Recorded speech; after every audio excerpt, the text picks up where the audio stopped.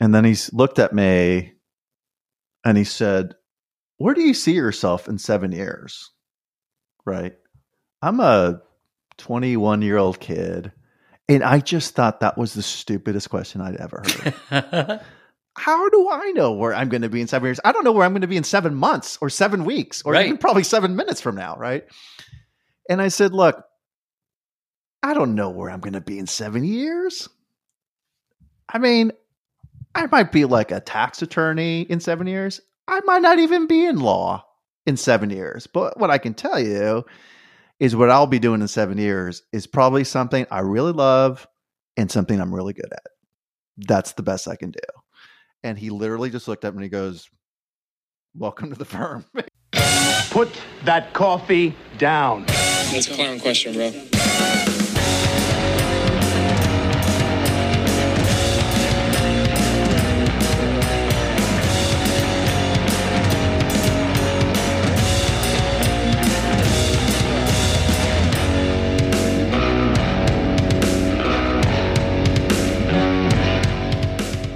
Alrighty then, another episode off script. Lance Zierlein, Eric Layden. Lance, I am all sorts of fired up.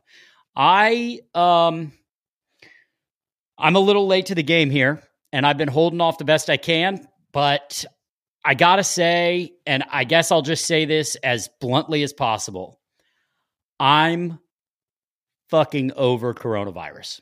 Dude, I'm having a bad week. I'm having a bad week because I am the same way.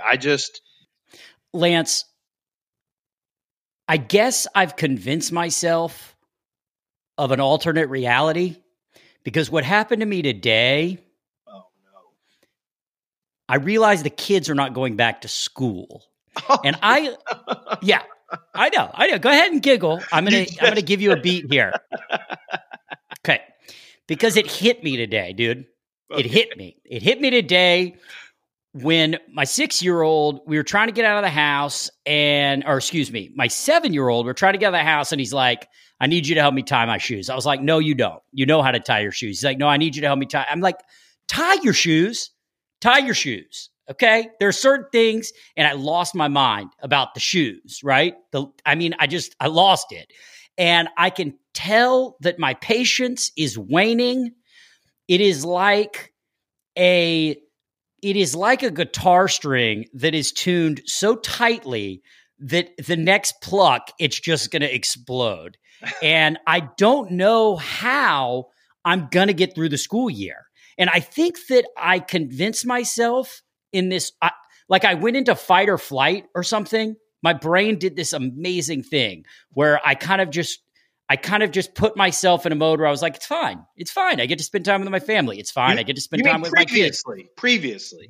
Before today, dude. Yeah. Before today, okay?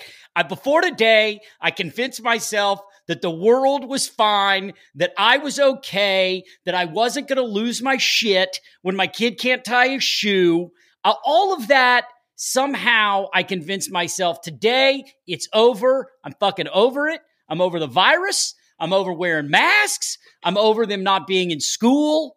I'm just fucking over it. And the rude awakening that hit me is that it's August 7th, or what day is it today? I don't even know what fucking day it is. That's the other thing. Yeah. I don't know what day it is. We've been doing this since March 12th, man. And I'm losing my mind. I am losing my mind. I have not worked. I have not been on a set since January. Since January, dude. I have not worked since January. And again, I'm very fortunate to be in a position where I'm not like living in a van down by the river, but that situation could change drastically coming up if we can't get Hollywood up and running. And all of that kind of came to a head. And the idea of them being home, doing school at home, honestly, dude, fuck it. I'm just like, you know what? Fuck it. I'm going to start drinking beers at noon. And you know what? If they want to watch Dora the Explorer, or whatever, they want to watch Octonauts or Garfield all day on their iPad, like I feel like I am one step away from being you, just being like laying on my bed with a towel, eating Chinese food, watching Alone. And that depresses me. No. Well, now that I said it, I do feel very depressed lately. Most of that is accurate except the China. No, yeah, I did have sushi. Yeah, so it was Japanese food, but dude, we can't even go to sushi anymore. Most of you can, but you can't. It's like I don't want sushi to go. I don't want sushi to go. I know. It's not the same. Don't give me a bento box. I don't want a bento box. No, I don't want your. I want to enjoy the sushi. I want to sit at the bar and I want to enjoy the sushi. How do you eat your? So when I eat sushi, I'm the same way. I like to eat sushi. Although, me, my style is I like to get into a rhythm and watch shows. You know this about me. Right. I have put up an iPad before and watched an iPad. I have watched a show on an iPad, actually more than 10 times. I have put an iPad up, headphones on, and similar to what I'm wearing right now, like the Bose big noise cancellation, and I have to take it off and, creamy miso, please. Yeah, thank you. Okay, so you're basically you're a 7-year-old. Well, no, because 7-year-olds aren't eating at the sushi bar, so there's a big difference, huge difference. You are acting like I said. First of all, you cannot walk into a sushi restaurant and, as a grown man, and sit there at the bar and set up an iPad, like what, right behind your soy sauce. You just kind of set up an iPad there, put your headphones on. Dude, actually, that is the most disrespectful thing I've ever heard. Who am I? All right, what if I do it on my iPhone? Because a lot of times I'm on my iPhone doing it. What if it's an iPhone and it's less cumbersome? Bro, respect the fish, man. Respect the fish. These guys are back there. They are busting their ass to keep they are pulling your rice out at a temperature that is within a degree of perfection. They are slicing a piece of salmon against the grain, laying it on a shiso leaf. They are brushing it with a little bit of soy, if that's what they want you to taste, maybe a dab of wasabi. They are not looking for you with your Iron Man headphones and your iPad with your robot cover sitting there. Let me ask you something. We went to Hama Sushi together, by the way. Went to Hama. You said, meet me at this place called Hama downtown. That was my first time. This is when I was in LA doing NFL draft stuff. Not this year, but year before. And I said, cool. So I'm headed down there. I talked to a couple of people from NFL Network. They were like, oh man, that place is great. That place is great. So I'm going down there. By the way, the first time I've ever drove through Skid Row, Waze doesn't give a shit. Waze is just trying to find the fastest way. And I'm telling you, Waze, you got to give me a heads up on that. Skid Row, for people who don't know, I will go way off script because that's just how I am personality wise. And I want to stay on the sushi, but I'm just saying Skid Row blew me away how massive it was. Skid Row reminded me of Amsterdam from The Wire, where it was. Yeah, that's pretty much what it looks like. There were no rules. I couldn't believe, I was catching all these greens. I'm like, fucking thank God I'm hitting all the greens. I felt terrible for the people in the streets, but it is so massive, many blocks. I couldn't, and I'm like, Waze, man, what the fuck? You got to give me a little bit of a heads up because it could have potentially.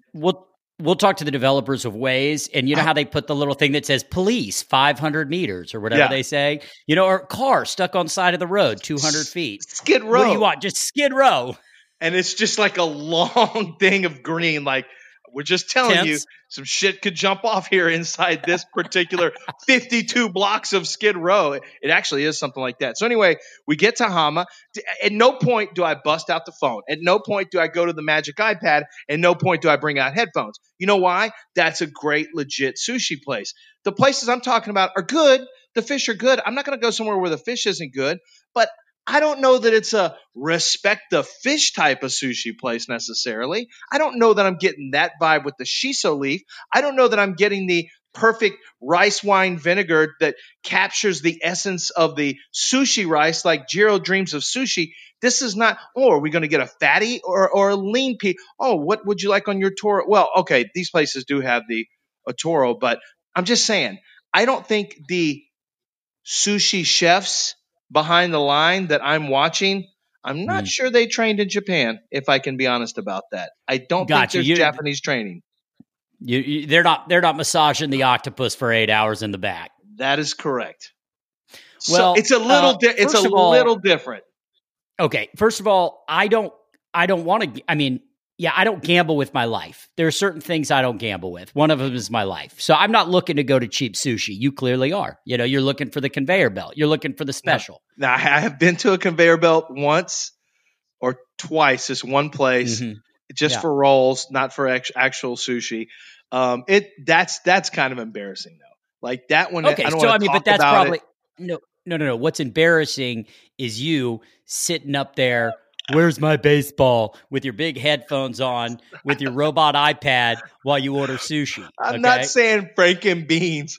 It's not what's happening there. Now that is one 100% of the time I have to, and I like to watch food shows. Let me ask you a question. I watch food shows while I'm eating. If you see, do you watch, so you watch food shows about other types of food while you eat? Whatever food show it happens to be. Like if it's the Jon Favreau show, the chef show with Roy Choi, whatever they're making. It could be a Jewish deli. Like they hooked up. One time I was eating sushi and it was the Jewish deli. Yeah, see, I don't want to see like the greatest like Tex-Mex, like queso and all that while I'm eating sushi. That just puts my mind in a weird place. Yeah, it's true. You know, that's like watching, I don't know what yeah, I don't want to do that, man. That's I don't even know what it's like. It's just wrong. It's just wrong. I wouldn't do that. I can't like, I want to get in the mindset. What are you drinking with sushi? What are you drinking with sushi then? I usually go with Japanese beer. My favorite, Hitachino. Hitachino Nest. I don't know if you know it. You probably wouldn't like it. It's expensive.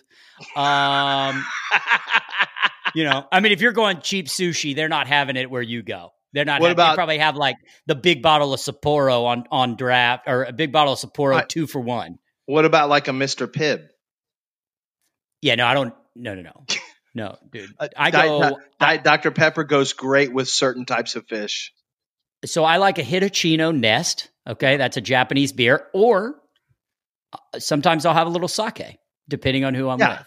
Okay, I'm water with lime at lunch, and at dinner I will do some sake from time to time with the people that, cold or hot? I know and trust. I actually prefer it colder.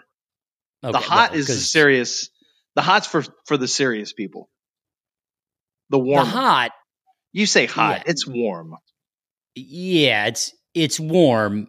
It's bullshit is what it is. Okay, see, I go cold.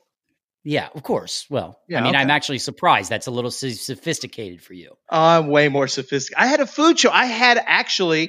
We had one of the producers or directors of Jiro Dreams of Sushi on my food show, and we also had a guy. Now, this guy was pseudo pretentious as shit, and he explained the process of sushi rice, explained sake as well, about polishing of the rice and how the different sakes are made. And so it was actually very, very interesting in terms of learning a lot about sake and the process that they make the sake. It's something that my palate would understand.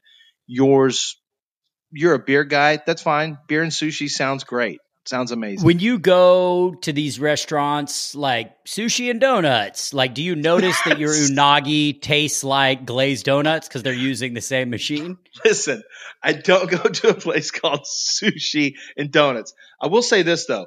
Is there anything Do they have wrong? A lunch special? Do they have a lunch special? Yeah. Well, all sushi places have lunch specials. That's true. Don't pull your cockamamie La Jolla half the fucking time in La Jolla, half in LA. Sushi fucking elite excellence here. Bullshit. Everyone's got a lunch special in sushi, okay? And that's the big difference. Sushi at lunchtime is like, hey, this is a very reasonable lunch. You get a pretty good amount of food, relatively speaking. It's quality. But at nighttime, at the dinner menu, will make you pay at every sushi restaurant. That's just the way it is. That's fine. Sushi's not one of those things that I ever want to like. I don't want an all you can eat. I never want to feel like it's too good of a deal. You know what I mean? Right. Yeah. Like barbecue.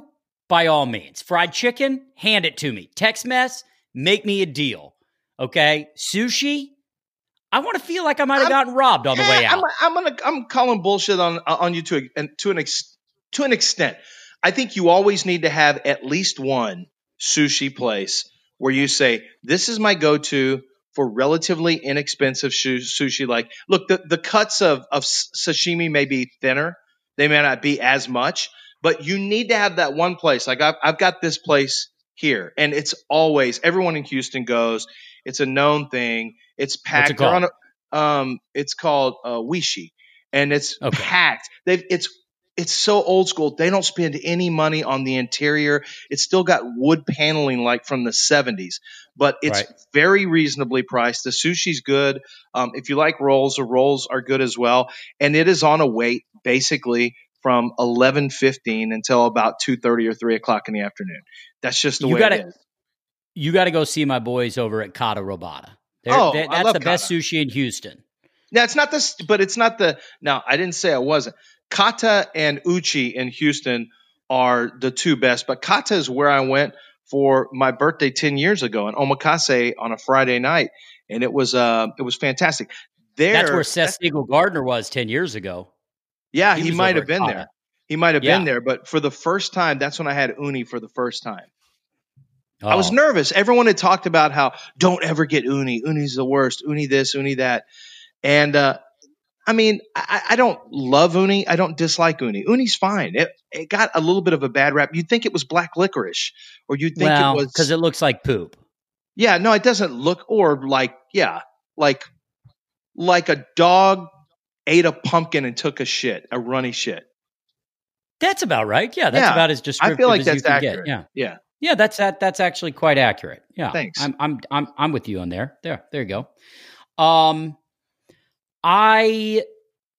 did we get onto sushi, man? I don't know. I'm happy though. Now I kind of want sushi. So me and my wife's first date, we went to a sushi. Neither one of us at this particular time were eating sushi. I just really hadn't had sushi at this particular time. We've been married for almost 20 years now, and our very first date was awesome. We went and saw Chocolat. We saw Chocolat. We saw Crouching Tiger, Hidden Dragon, and in between that, we went to this place that was like a sushi. It had sushi. It had everything. It was at a movie theater. So, like, it was a big movie theater sushi. A couple places you don't eat sushi. Movie theater, 1. Gas station, 2. Airport, 3. That's not true. There's some airport places. In the back of a donut parlor, okay? All those places. But movie theater falls into one of them. The other place you don't have it, speaking of first dates, is a place called Sushi Mac in Los Angeles, where my wife, God love her, she decided to take me to, which we started dating. We hadn't dated long. And she said, I'm going to take you to a sushi restaurant, the place I like. I said, great, let's go. And at this point, I was already kind of a sushi snob, but she takes me into this place. It's on 3rd Street, a little bit east of La Cienega. And we walk in, and I see a fucking conveyor belt. I see the conveyor belt. We sit down. You can order things, or you can just grab what you want off the conveyor belt. We sit down. We pull some stuff. I'm already having like sweats because I'm like, I can't do this. This is against everything that I stand for when it comes to eating raw fish. And she ordered tuna, and hand to God, they brought tuna fish, like canned tuna fish. Like I'm talking wait. Star-Kissed tuna fish. How is that possible that it's canned tuna fish? Bro, that's not. It's but possible that's not. That this. I'm telling you, this place. It was probably the type of places you would go when you're looking to save $1. This is the place. This place had canned tuna fish. I'm not lying. Look it up right now. It was called Sushi Mac. And anyway, I said to my wife, I said, listen, is there any way I could take you to my sushi place or a sushi place that I like?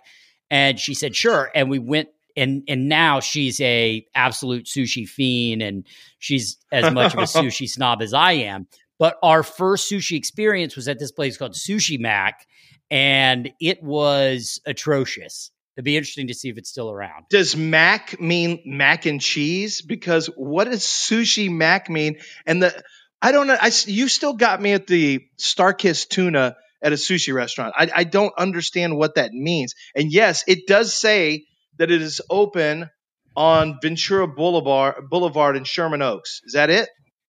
Well, that's perfect. It's moved to the valley where people have less sophisticated taste.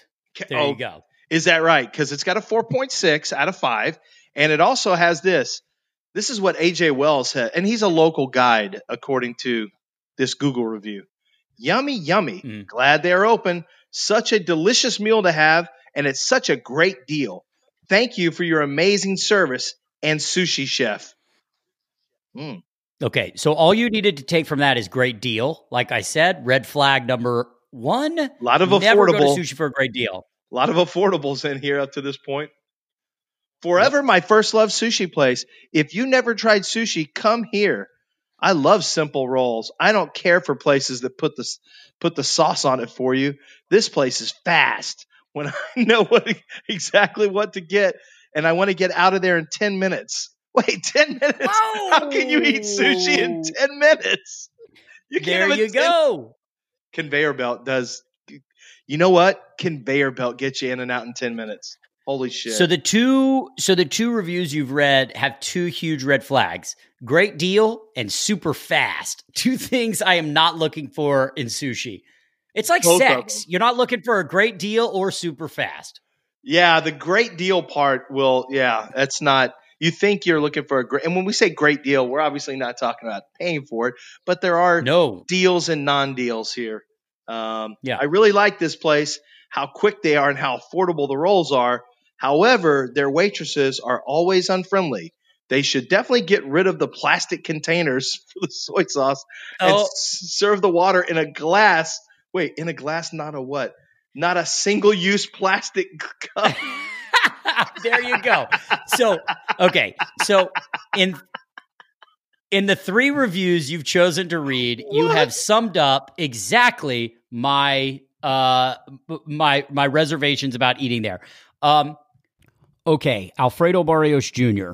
I worked with him on a show I did called 6 on the History Channel. He is a fantastic writer, really smart guy. Burn Notice, Justice, Magnum PI at the moment. He is a fantastic storyteller. He's got gems for anybody in the industry, certainly young writers, but also outside of the industry. He just, because of his upbringing, because of his story, which we'll get into, which is pretty incredible, he's just got some life lessons that I think are gems that I've always, as I've gotten to know him, kind of kept in my back pocket. Fantastic guy. Really excited to have you meet him and get him on the podcast. So let's do it. Here we go. Already got one thing. I'm like, well, I better tell him to cut that. Hey. Okay, we are back. Sitting next to me is I'm gonna say a good friend. Yes, I'm not a great friend, not a best friend, but I'm gonna say a good friend. But the potential to be a best friend, absolute potential is totally there. But I never want to steer people the wrong way or put you in a position where you feel like you have to be a better friend than you feel like you are. So I'm going to say a good friend that we had the pleasure of working together on a show called 6. That was a short-lived, my time on it was short-lived because I entered in season 2, but it was a 2-season show on the History Channel. And after some fumbling by the studio and network, it got canceled. And we had the pleasure of working together. You are a fantastic writer. Who I have become a huge fan of after meeting you and working with you.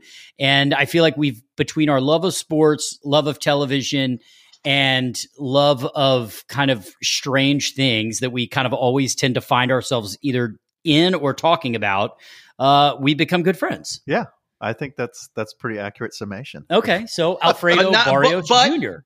Not best friends. No, not yet. Not yet. Pretty good friends. It's Maybe by the time this podcast Could is be. done, Could perhaps be. Who that's knows? right. Maybe we talk about some things and get vulnerable here, and with enough beer and bourbon, we find ourselves talking about things that allow us to become even better friends. Perfect. Yeah. But I've met your wife. We've gone on double dates. You've met my wife. Wonderful woman. Yeah. So I mean, we're on our way. Yeah. We're on our way. Yeah. Lance, I've known Lance for quite some time, and I don't even know if you know this, Lance, but as of 3 weeks ago, best friends.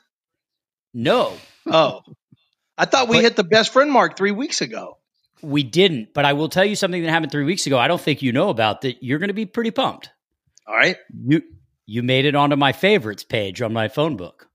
Oh, Yeah. Watch me look at the dab. Yeah, Look at the dab it dab. out, dude. Yeah, Dab, that's a dab. big move. Dad dab. That is a big Yeah. deal. Yeah, I that's a big appreciate that. Yeah, I upgraded you from Layden to Eric Layden in my contacts. I feel like that's a downgrade, actually. No, I updated you completely to a real person, not just the Oh, last see, I name. actually think that when you go from, I feel like Eric Layden is one thing, but then when you go to nickname or just last name, it actually becomes more comfortable. Yeah, I think if you're one name on somebody's phone book, Yeah. it's your best friend. Yeah, Or I mean, close you're to it. tight. I mean, Yeah, who you're are in tight. your favorites? Pardon? Who are in your favorites? Like on your iPhone, you go to the contacts, you go to favorites. Who are they? Well, definitely my wife, Sure, of course. of course. Maybe your agent. My agent 'Cause is you're calling a definitely favorite. Good friend of mine who I went to Mhm. law school with. Mhm. Best friend. He is a best friend. Yeah. Goes by Andy. Okay, So and one- you just one- got him in there as Andy. Correct. A money, maybe A-money. a $sign. Manny. That's his Totally. nickname. Yeah, there's a few people, but You know, only, Rod? only a few. Right. So, That is a downgrade. You going from Layden to Eric Layden. Now, I think I just hit update. iPhone now says, "Would you like to update the photo and the name?" And I said, "Sure, Mhm. I'll do that." So now you're Eric Layden, but before you were Layden. But the more I think about it, you're right. Andy is clearly your best friends with Andy. Clearly, he's Eric Layden in your phone also, just like he is in mine. But I was doing some research on you, Alfredo, because I wanted to go a little deeper.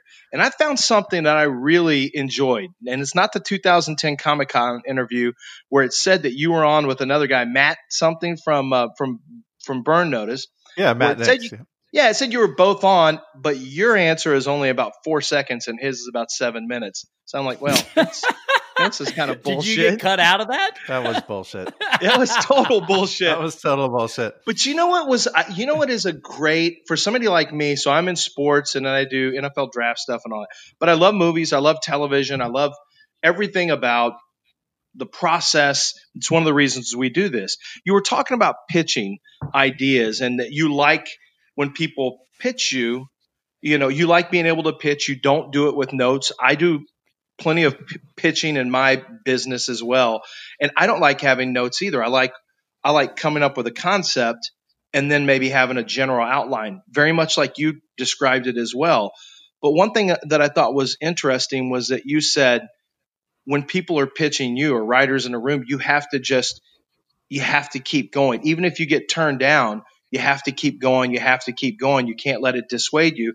And I think a lot of people get dissuaded. I know I can. I don't want to be a pest at some point if I'm pitching concepts to my bosses at NFL.com. You don't want to be a pest, but I guess if you have good bosses who trust the creative, and that this goes for anybody listening too. If you're in sales or whatever that you're doing, if you've got a boss who trusts your ability and they have some vision at all, you're not necessarily a pest. You're just they want you to keep going. It's just that particular idea got shot down, maybe.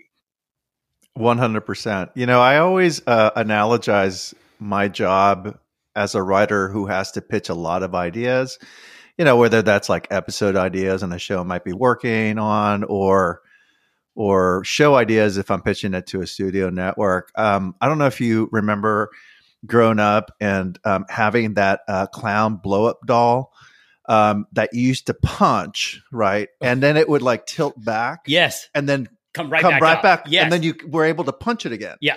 So I always say that you have to be that punch doll in this job, in this business. and you have to do it with the same smile that clown had.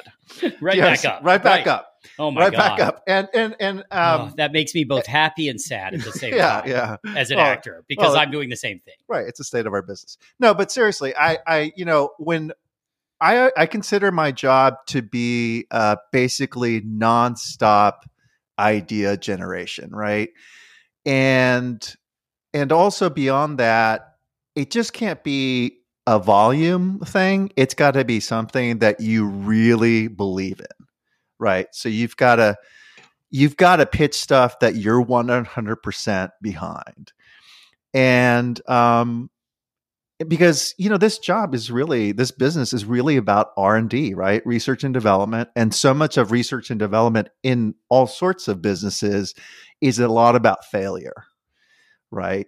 And it's about being able to kind of like move beyond the failure to kind of get to the win.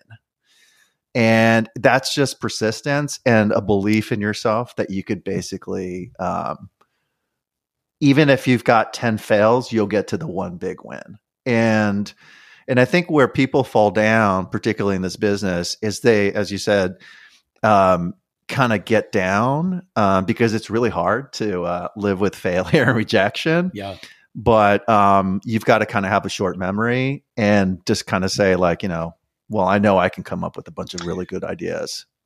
Let me follow up on that 1 second, because I think one of the things that really that I've found over the years in doing radio, because I've done radio now 23 years, NFL job for I guess 6 years, but I've been in the process for a lot longer. And as somebody who has come up with creative concepts over the years, and some of them have worked and done really, really well, but the thing when I started pitching some business concepts that was really enlightening, and then I've seen this in radio too, is that a lot of times the higher up you go, the less visionary they are. And as a creative, it's like it's the documentary I saw, Art and Copy. It's hard sometimes to mesh the two, because if you have vision and you have a concept, and then you can tell they clearly don't get the concept or the idea. They need something tangible as opposed to something that is a concept. That can get really frustrating as well, to say, hey, why can't you buy into this? Why don't you see what I'm seeing here? I know this is a home run. I don't understand why you don't see it. Right. No, that's totally true. And sometimes you actually have to take it beyond a pitch. And I'll give you an example. Once upon a time, I was actually with a really big agency called CAA. Prior to our divestiture as a Writers Guild. That's right. But asterisk for those who listening, writers no longer have agents. Right.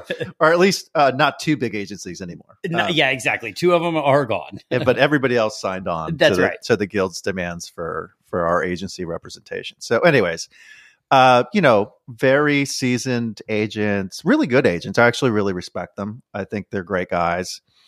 And I remember going in and I was really excited about an idea, right? And it was a kind of noirish idea, but the problem was that it didn't quite have a main character. It had four main characters that we kind of followed equally throughout the piece, right? And not to get too into the details, but basically there was a lawyer, there was a mayor politician, there was the head of a cable news channel, and then there was a retired homicide detective, right?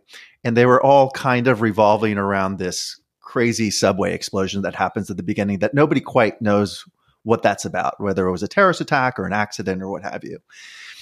And I was really psyched to pitch it, right? And I go in and I do a whole pitch.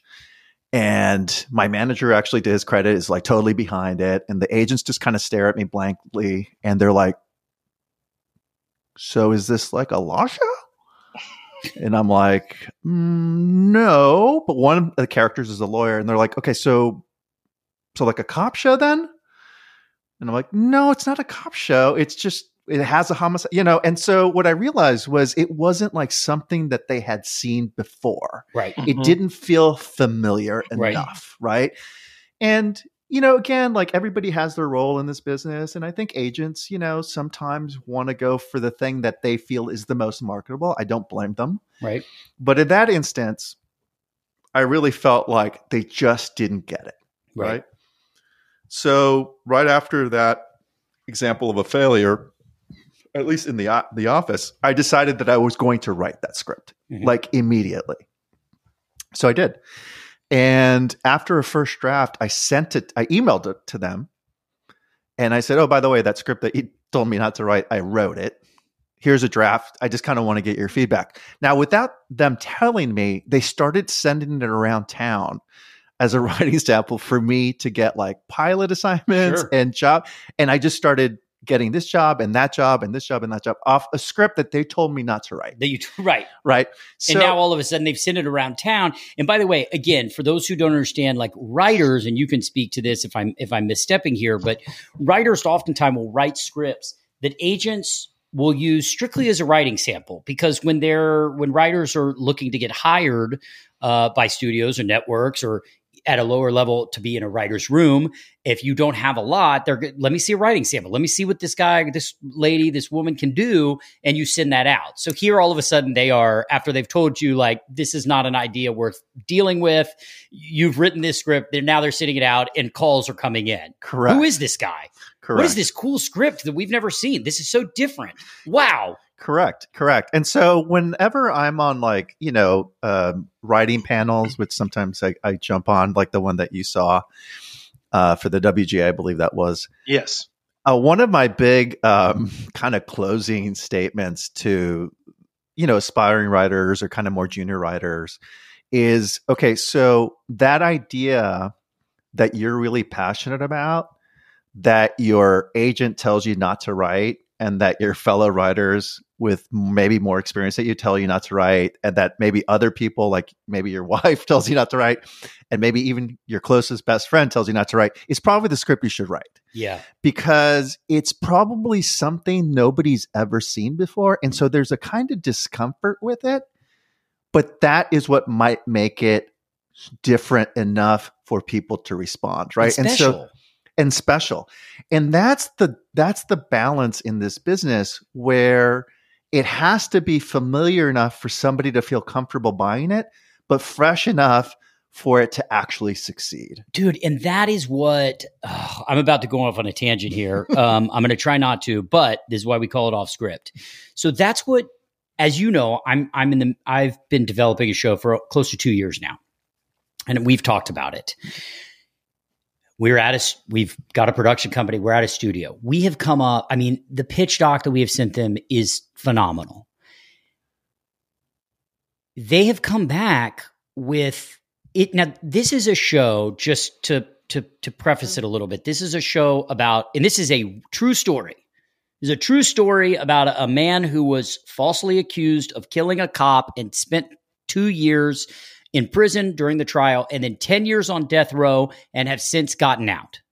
And it's the story of a bond between him and his attorney and all that he had to do to get him out. And it basically is an indictment of the justice system and the judicial system and policing, and why there has to be reform, and how easy it is to put someone on death row with just a couple little missteps, or not missteps, but, maybe we hide a little, exculpatory evidence here, and maybe we throw a doctor on the stand here, and all of a sudden, boom, we've got this guy on death row. And then in turn, how difficult it is to get this guy off once he is on.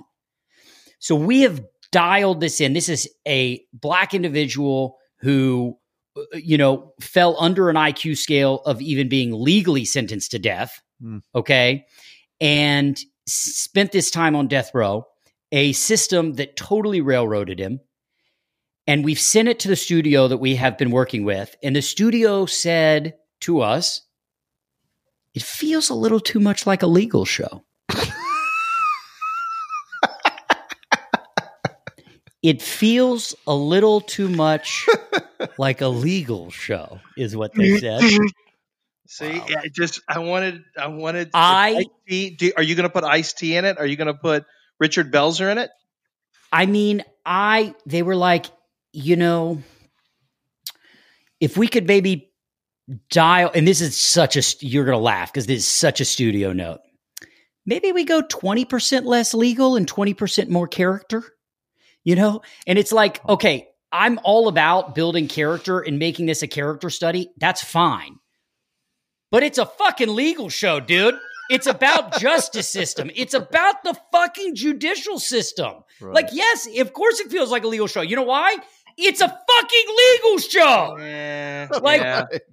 This is what we're trying. And it's, I want to pick your brain a little bit more even off this podcast about it, because I'm having this like existential crisis of how I am dealing with this if I'm going to disengage with this studio, because I feel like what they want, like they really like the story, but ultimately what they want is kind of something else. And they continually want to like shave ours down to what they want, but then all of a sudden it's not ours. Now it's just a different story. Right. But I also have an obligation to the person, this man and his attorney who gave me this story and said, and I looked them in the eyes and said, I'm going to get this made. I am going to make sure your story is told. Wow. But now I've got the people that have told me they're going to make it, and my best chance to getting it made, trying to make it something different. Right. And it's just, I feel like Hollywood, it just goes back to what you're saying. And I just needed to vent a second, but it does. It feels like it's one of those things where they say, we really want to feel comfortable. We need to know like what box to put this in, right? Like in your situation, is it a legal show? Is it a cop show? Is it this? But at the same time, you hand them that and they're like, nah, we've seen that. Right. We've seen that. We want something different. Well, no, you really don't. Right. I mean, you do, but you don't. Right. Yeah. I mean, and so much of it, honestly, is also timing. Sure. Particularly these days, I don't think anything ever really truly dies. I think I could probably resurrect most of the pitches I've gone through and created, and that haven't gone anywhere. Because it's so much of it is just about timing, right? And whether the stars align in the right way. Because it's not only whether it's the show at the right time, and your show sounds incredibly timely right now, but also you think, but also whether it's with the right studio, right, and the right network and the right cast, right, and you have the right director doing the pilot, and you have the right other auspices behind the show, and all of those stars have to align for it to happen, and that's what makes it so hard. But meanwhile, okay, so all those things have to align, but at the same time, I'm on the phone yesterday with the production company, and they go, oh yeah, we just sold yesterday in 10 minutes on a pitch, an action film with Keanu Reeves. And literally, I was like, what's the story? They're like, we don't have one. I go, what do you mean? He goes, no, we just literally said action movie, Keanu Reeves. Yeah. There's going to be a train. Wait, is this new? You don't think this? I was just like, here, oh my God. This isn't new. It makes me want to scream. Yeah. This is why. Okay. Listen, why don't you add? Can you do? Okay, you can do the drama stuff and you can do all that. What if they came back to you and said this? Okay, look, we'll let you do the drama stuff. That's fine. You don't even have to dial it back 20%. Can we set it in the future and maybe make it partly sci-fi? And this is. See? This is you see? Okay, here's the thing. This is how crazy this business is, Lance, is that we're literally at a time in our culture, in American culture, where we have a Black Lives Matter movement marching down the fucking streets. Right. Okay? We've got that happening. You'd think, wait a minute, you're trying to sell a show that an African American got railroaded by the cops and the attorneys and he got sentenced to death row? Yeah. Oh my God, dude, you're just going to walk in a room and sell that in 5 minutes. No, I'm not. That's what I would have thought. No, I'm not. Yeah. Because Hollywood has to overthink itself. So true. It's insane. Has it always been like that, Alfredo? As a writer, have you always felt it was like that? I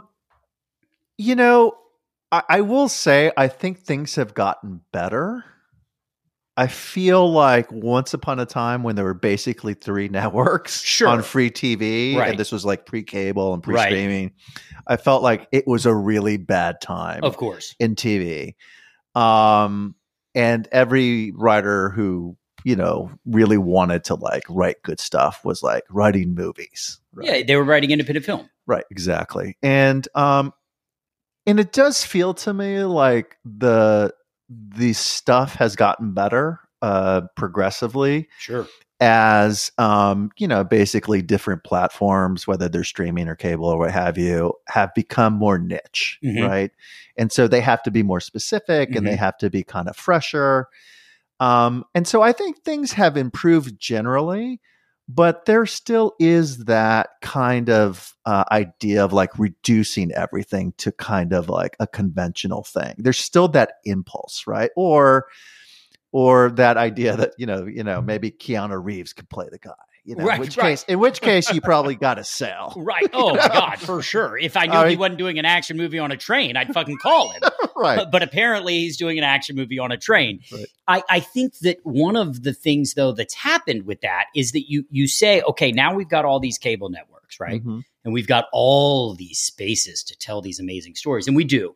Television is, God knows, it's at a great place, right? It's killed independent film, but it's at a great place. Right. We can all tell these amazing stories.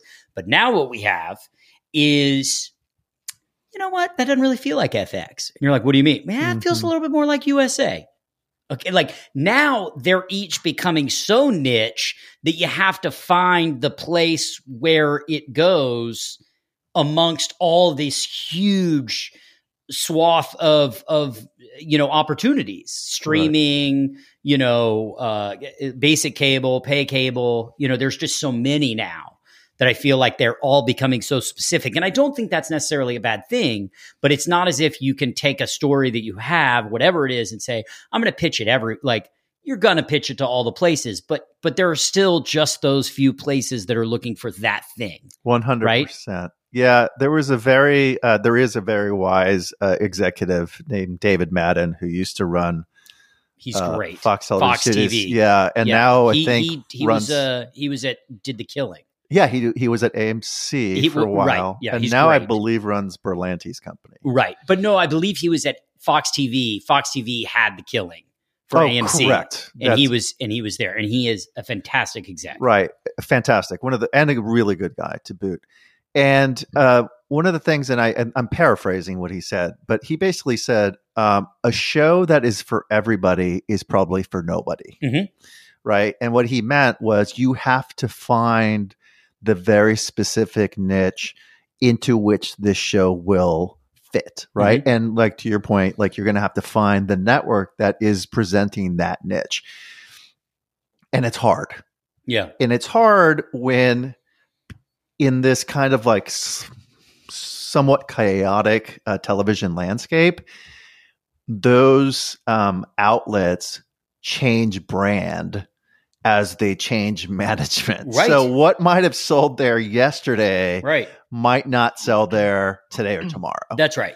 And so that's the kind of like game that you kind of have to engage with in a whatever 500 channel platform world where brands are changing and people are kind of changing their minds about what their brand is. Right. Yeah. I mean, you saw it with USA where Mr. Robot took off and they decided, you know what? That's actually the direction we're going.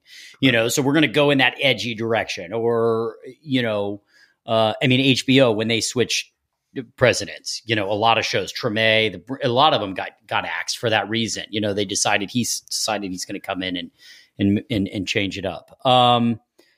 That's a lot of industry talk. Sorry, Lance. But we have a lot of industry listeners, so that's good. And I think it's interesting for people.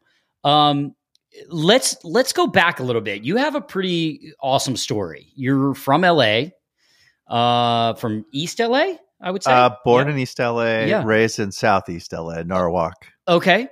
And you tell us a little bit about, I know the story, but tell us a little bit about, you grew up, how you grew up. You didn't grow up with a ton. No.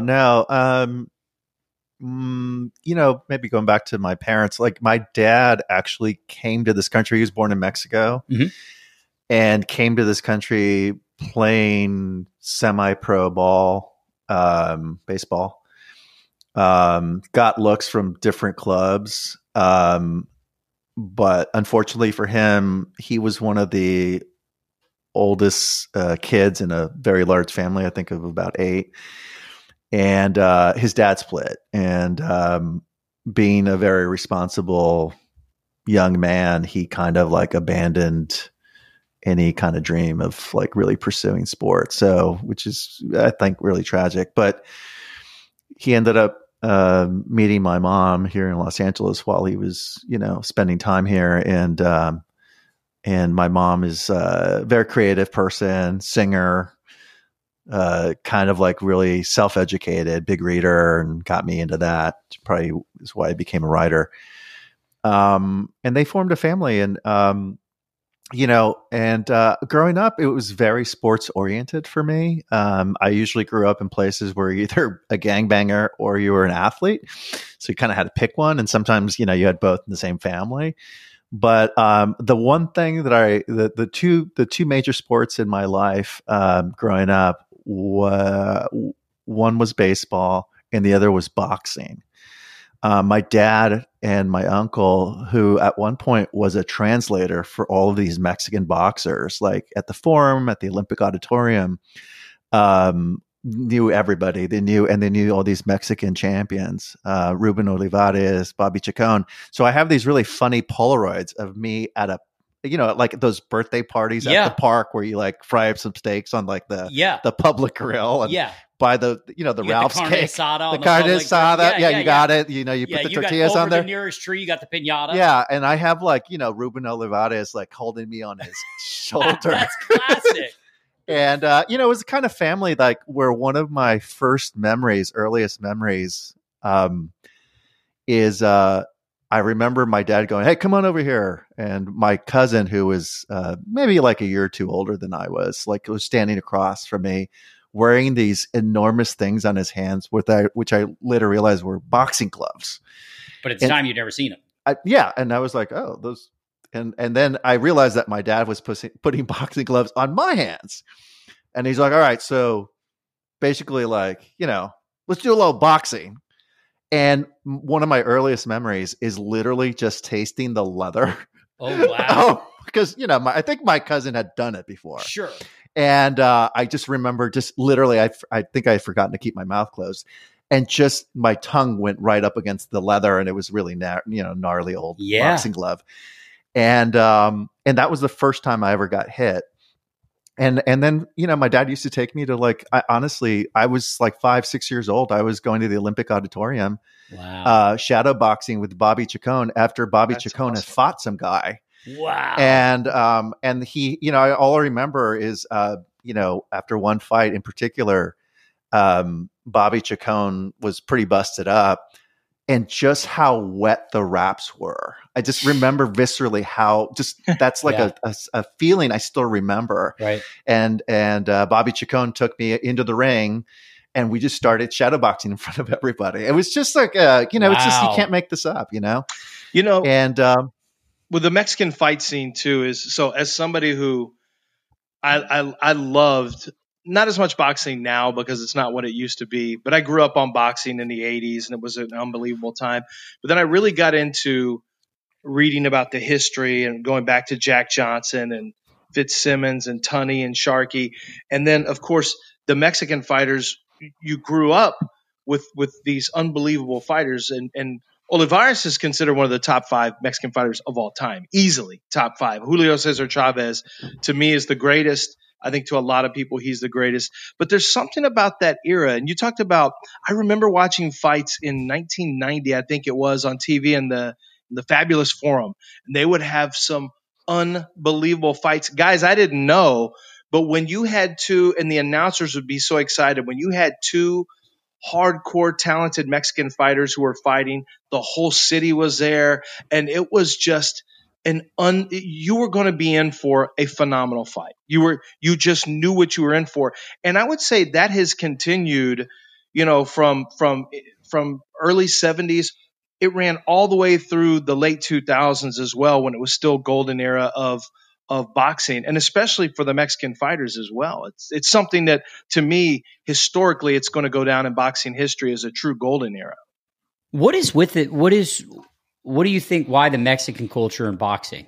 I mean, it's cheap, it's free. You don't have to have money to do it. You know, I mean, it's not golf or It's you don't have to machismo. buy things. I mean, it's machismo, the machismo. But I mean, do you think there's an aspect of it that like you can be poor and box? Like, Yeah, I'm not saying all Mexicans are poor, but what I'm saying is like you have like lower class Mexican culture that succeed in boxing. Yeah, no, I think that has a lot to do with it. I mean, there is a certain machismo, you Sure. know, I mean, look, I just told you the story of, Yeah. you know, like Right. one of my Yeah. earliest memories as a human, Right. you know, is being introduced to boxing in like, you know, in the kind of way that you would introduce somebody to swimming by like throwing them in a pool. Right. Right. Like, I mean, just punch him in the face. Yeah, just punch them in the face. And so there's a certain rite of passage, I think, that, you know, most, you know, a lot of Latin kids, you know, Latino kids like go through where it's a little bit of like proving yourself. And I think, yeah, certainly there's like low cost to entry, you know, and I think the success of a lot of Mexican boxers over decades has filled a lot of kids with a lot of dreams of like making it in the fight game, right? And in the same way that I think, you know, a lot maybe in the United States might be true for basketball, Sure, that might be true for baseball, but I think, you know, Mexico and Mexican fighters have like really probably you know, overperformed in boxing, you know, relative to their own representation in like world sports, you know, and certainly I remember watching fights during the 80s and 90s and 2000s and yeah, it's changed. I mean, I think that was the thing that we used to watch a lot. But it's also a regional too. Like Julio Cesar Chavez, we all know, is from Culiacan, Mexico. So it's like a really big deal when you are like Albuquerque used to have some really talented fighters as well. Some of the toughest guys came out of Albuquerque here in the States. But I think a lot of it is, and they really claimed Albuquerque. That was a really big deal to be from Albuquerque. I think there's something about boxing, especially Philadelphia fighters and Kronk, you know, the Detroit fighters from the Kronk gym. There's something about the regional representation. When you're a warrior, the representation of your space and your community and the people, you're the toughest out of that particular area. That's why everyone from that area, you know, there's something romantic about the notion of the one warrior from your area, from your tribe, from your culture, whatever the case has been over the years. That's why boxing to me has some of the best stories about the great Jewish fighters and the great Irish fighters and the great, you know, when you had all the immigrants coming in and they had their one guy that they, you know, you had the Great White Hope, you had Jack Johnson. Of course, we know about, you know, with Joe Louis and how big that was with Max Schmeling. So I think that's what's unique is the storytelling in boxing to me is, to this day, I think it surpasses, it's right there with baseball in terms of the romanticism, and it's way more nuanced than just two guys punching each other. It truly is the sweet science, but there's a lot more to it, I think, Alfredo, and there have been some really great boxing movies done as well, and boxing shows that have been done. Yeah, no, I think you hit on something for sure about, you know, I think a lot of the boxers that we knew came from Tijuana, right? My dad spent actually a lot of time in Tijuana. Tijuana is, I mean, as brutal can be. It's probably, you know, the Detroit of Mexico. Right. You know, you got a lot of like really tough guys. The Detroit of Mexico. And, you know, you got a lot of tough guys who are proving themselves on the street and then get drawn into a boxing gym and really trained, as you said, like in the science, the sweet science, which it is. And they become a representative of their community, of their city. And that's why you see a lot of those. I mean, you know, Mexico is filled, and Mexican fighters are filled with just such great stories about where they come from. And that becomes part of their lore and part of their mythology is, you know, those wars between the boxers from, you know, Tijuana and, you know, Mexico City. And they become kind of like, you know, the person that represents where they're coming from and everybody that's coming from there. Yeah, I think it's one of the things too, and we've talked about it, Lance, when we had even last week with Outcry, and I don't know if you've seen that documentary on Showtime, but we had the director of Outcry on and the subject of the docuseries on, and it is when you live in a town, a small town, you grasp for any of those things. It's why you see these people in any sport come back and they have a street named after them, or you see a sign that says the home of, if they're from a small town. Not something necessarily you see in LA as much, or Houston or New York, because they're big towns and there's a lot of people that come from there, but certainly a small town, or certainly anything you can grasp onto, right? I mean, I think we always are looking at people and seeing, how do we identify with those people, right? What is it? They're Jewish, I'm Jewish, right. They're Mexican, I'm Mexican. Whatever that is, you're going to grasp onto that. 100%. Yeah. So you're growing up, you're playing sports. You went into the sports, not the gang, correct? Or did you? Correct. No, I did not go into the gang. No, I did not go into the gang. So I grew up playing a little bit of soccer, a lot of baseball, and a ton of kickboxing. Okay. So I thought you were going to say kickball, and I was about to kick you out of here. I was a really good kickball player, but no, I went into kickboxing. I did martial arts since I was a little kid. I think I actually realized that I love fighting. I kind of love fighting, and I think part of it is also it's the thing that you often hear, particularly in MMA. They talk about this a lot, it's kind of a weird thing to say, but you kind of have to like to get hit. Yeah. Because it wakes you up. It makes you alive. It makes you as present as you've ever been. It's an instant injection of adrenaline. Mm-hmm. Your senses are never as heightened, and you kind of get hooked on it. Right. And so for a long time, I was, I was just doing, amateur competitions and here and there. I taught Taekwondo when I was in college. It was kind of what I did also. So that became a part of growing up, kind of like a way to pass time in a situation that didn't offer a lot, oftentimes just because we didn't have that much money, but that was there, always there. And then I became, I was a really good student, and ended up. Did you like school? I mean, you were a good student. Did you like it, or did you feel like it was a way out?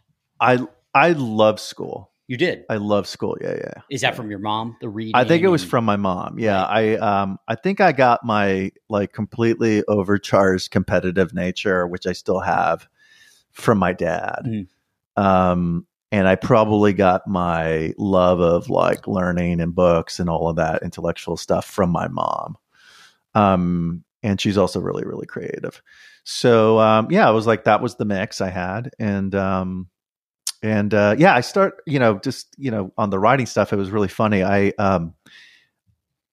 love to, two things. One is, I think when we were around 5 years old or 6, I was 6 years old. Our TV broke, right? Our one TV in the house broke. That was UHF. That VHF, was it was like bunny ears, knobs. I think. Yeah, two knobs. Antenna. The whole thing. For sure. Lance, you're old. You remember that? Oh, they were the worst. Get up and turn the channel. Yeah, right. You're getting up. You're not. Right. There's no remote. And sometimes it was But that's what I'm saying. That's why network television used to work. It was never better than when you didn't even have remote controls. Well, fuck it, we're in on this show now because I'm not getting up. I'm not getting up. Yeah. Yeah. And I think it was also remember you used to kind of hold the antenna and you're like, okay, just hold it there. Yeah. We're getting better reception. Yeah. If you're a kid, the rite of passage is the youngest kid is just holding the antenna. Right. A little bit more, bit more. Stop. Don't move. Hold it there. You're like, oh, fuck, man. Right. I'm missing the whole show. Goddamn, just holding an antenna. You're like, bring me the tinfoil. You're wrapping tinfoil on that thing for some reason. That's going to do anything. It works. It was so weird. So your TV goes out. So my TV goes out, and my dad realizes, and I have 2 sisters, younger sisters at this point, that we're all reading a lot more. So my dad decides not to fix the TV for 2 years. Oh shit! So I have a hole in my cultural background, TV pop culture background, right? Because we didn't have a TV for 2 years. So there's 2 years that you have no idea when people are like, "Did you see that show?" You're like, "No, not in there." It's like a black hole, right? But I read a lot of books, right, and so that kind of got me hooked on reading. Smart guy, And then come like third grade, by this point our TV was fixed, but I was hooked on books. I pitched my third grade teacher on the idea of starting a newspaper. All right. So this became actually I'd like to say like this was the first show I ever sold, and I'll tell you why. So I pitched, I said, you know, I'll need a staff. So I got like my best friends to like be part of the newspaper. And so she was, you know, it started off kind of like lamely. It was kind of like, you know, we're having tater tots today and there's an assembly at 4 and it's an early out today at 3, you know, that kind of really boring stuff. And I was kind of like going, this is not at all what I thought. It's not your voice. It could be. It's not my voice. So is it a cop show? Is it a legal show? Is it a legal show? and so they had kind of lost track of it because they basically had let me kind of do my thing and like have access to the copying machine, which by the way was the kind of copying machine, I'm totally dating myself, where you would smell the copy yes. and it smelled like vanilla ice cream. Yes. Mimeograph. Like mimeograph. Yeah. And it was like purplish, you know? Yeah, totally. Yeah. It went along with the microfiche. Is how you researched. And so what I just started doing was I just started making up stories about people. Oh, that's brilliant. And so I was like, so-and-so, you know, Michelle was making out with Mikey behind the classroom the other day. And was there a Michelle and Mikey? Yes, there was. But they didn't read it. You knew they didn't. They actually did. And here's the kicker. They wanted to be in it. Oh. Even though the stories I was making up, the stories I was printing were made up, but they all wanted to be part of it because they were funny. Right. They're kind of like these funny stories that were making them famous. Right. Wow. So, of course, basically I turned it into a tabloid rag. Right. Well, and you were and it's your first foray into writing. Right. And here was the lesson. Made up stories sold a lot better than like not made up stories. Thanks. Right. So that was my lesson. If it bleeds, it leads. If it bleeds, it leads. I discovered that at third grade. Yeah. And so finally, of course, somebody who I put in the story basically ratted me out and said, you know, oh my God, he's making up stories about me. He said I was doing this or that, you know. He's a 10-year-old editor-in-chief. Yeah, no shit. And by the way, the stories were starting to get really crazy. They were like, you know, so-and-so stole a car. It was because I had to realize I had to up the ante. Of course, you always have to keep going. Yeah. So it suddenly went from like a newspaper that nobody wanted to read about because it was all about tater tots to the rag that everybody wanted to. The number one newspaper. And then it was canceled because my teacher basically said, and I was scared like shitless. Basically, I was just like, I'm going to get kicked out of school. Right. I'm so done. My parents are going to be really angry. I'm probably not going to be able to watch that TV that's now fixed forever, you know. And so I got canceled, awesome. And it was the first show I ever sold. The first show I ever got canceled, but it was a huge lesson to me because it was basically, oh my God, people like to read what I write. Wow. And so that's how I started getting. That's unbelievable. Okay, so you're a writer at 10. You realize all that. Mm-hmm. You go through high school. Mm-hmm. You go to Harvard. Mm-hmm. Did you get a scholarship to Harvard? Oh, yeah. Okay. Yeah. I mean, we couldn't fix our TV, man. Right. So obviously, yeah. Okay. So you go to Harvard, and then how do you get into law? You know, and by the way, here's this Mexican-American kid from Southeast LA. Sorry. Was that had to be a big deal? Yeah, it was a huge deal, man. I mean, I was the first from my family to go to a college. You know, I got into one of the better ones, but and the reason I got into law was because even though I love writing, it wasn't what I thought people like me could do. Like it felt like it felt like somebody with a lot of money should be doing that, and me being a kind of first generation, you know, college student should just be going into a profession. And I couldn't really think of anything I really wanted to do. I was a really good writer. I could actually argue really well. I actually liked performing, and kind of a side note, I was really into drama at this point, and I always viewed kind of like law as like maybe, well, it's kind of like a little bit like performing. But here's the kicker: what really kind of got me sucked into the law was I was recruited by Warren Christopher in law school. Like the former Secretary of State, right, for Bill Clinton, had this firm. He was running this firm here in Los Angeles called O'Melveny & Myers. And it was like a big, mega, uber powerful firm. Right. I'll tell you how powerful it was. I remember, during the summers that you went to law school, you would often intern or get a summer job at one of these big firms. And are you at Harvard Law too? I was at Harvard Law. Law. Harvard undergraduate to Harvard Law. Correct. So you're back east. Correct. But you're now at a place where you're applying for law schools. Correct. Okay. Yeah. And I ended up at Warren Christopher's firm as a summer associate, they used to call it. Okay.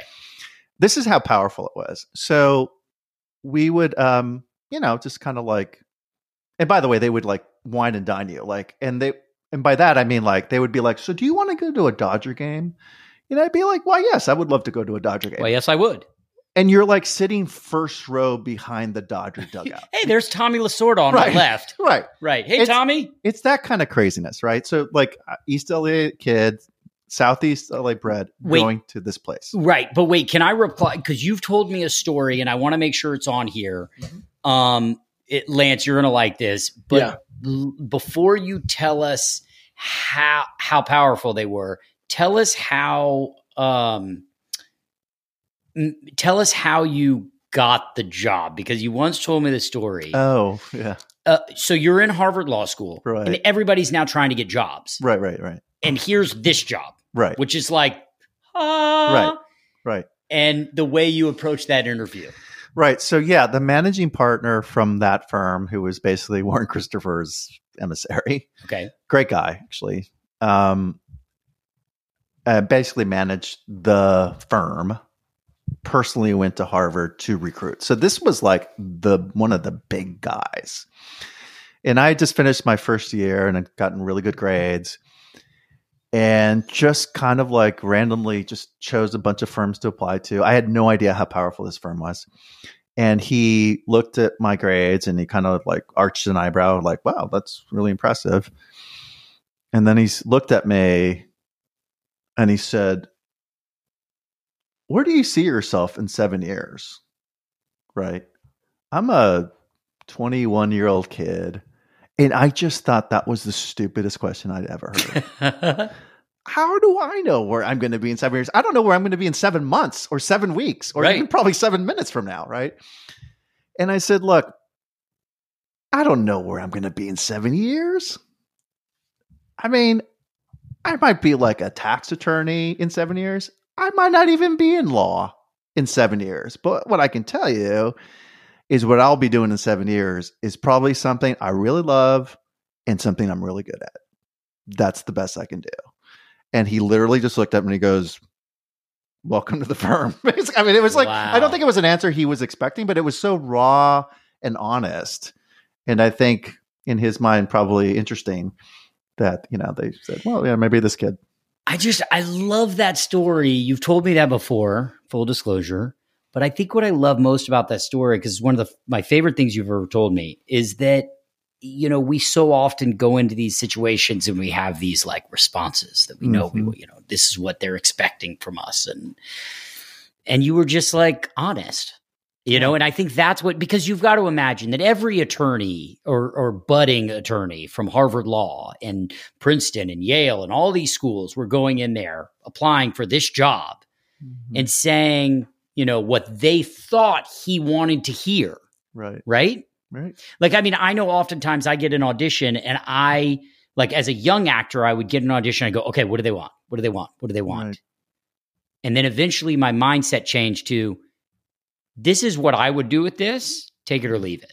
Right. If this is how I would approach this work, this is how I would be comfortable playing this role. If this is what you're looking for, this is going to be awesome. If this is not what you're looking for, so be it. I'm okay with that. Right. And as soon as that mindset changes, you have leverage, like you're okay with yourself. Correct. What was that? What was that inside Alfredo that said it was okay to do that? Because you clearly weren't nervous or you weren't desperate.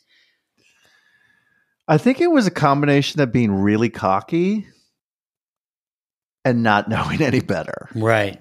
right? I think sometimes not knowing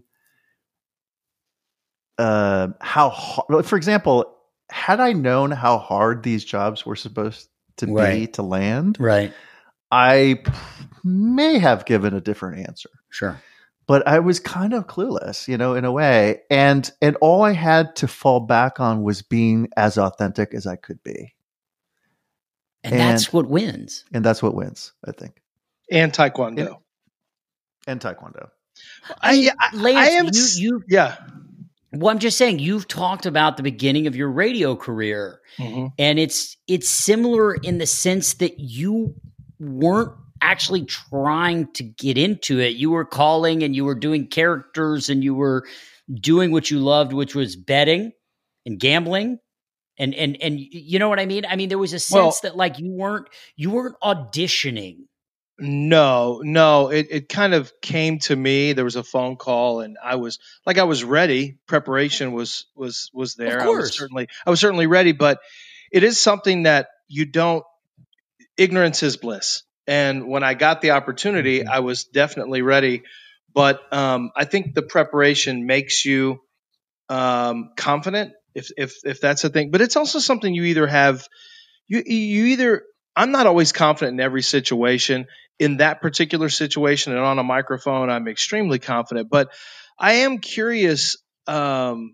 It is something that I took to fairly quickly, and it was like I was destined to do this, and I knew this at a young age. I'm curious about the Taekwondo stuff and the MMA because I've talked to enough people.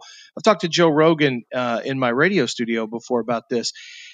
There's something about that discipline that really breeds poise and brings a level of confidence, I think, in some people and I don't know if it's that subconscious caveman thing that if something jumps off, I can defend myself, or if it's more of, the true martial arts of just being centered and having a greater sense of self and greater sense of the world. Did any of that play into the cocky Alfredo that was there? That is also a really confident Alfredo.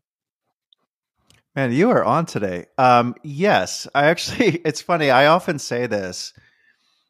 I think a lot of that had to do with, like doing something where you're super disciplined, knowing that if you work hard at something, you're going to succeed. Like it's really a result of like work ethic.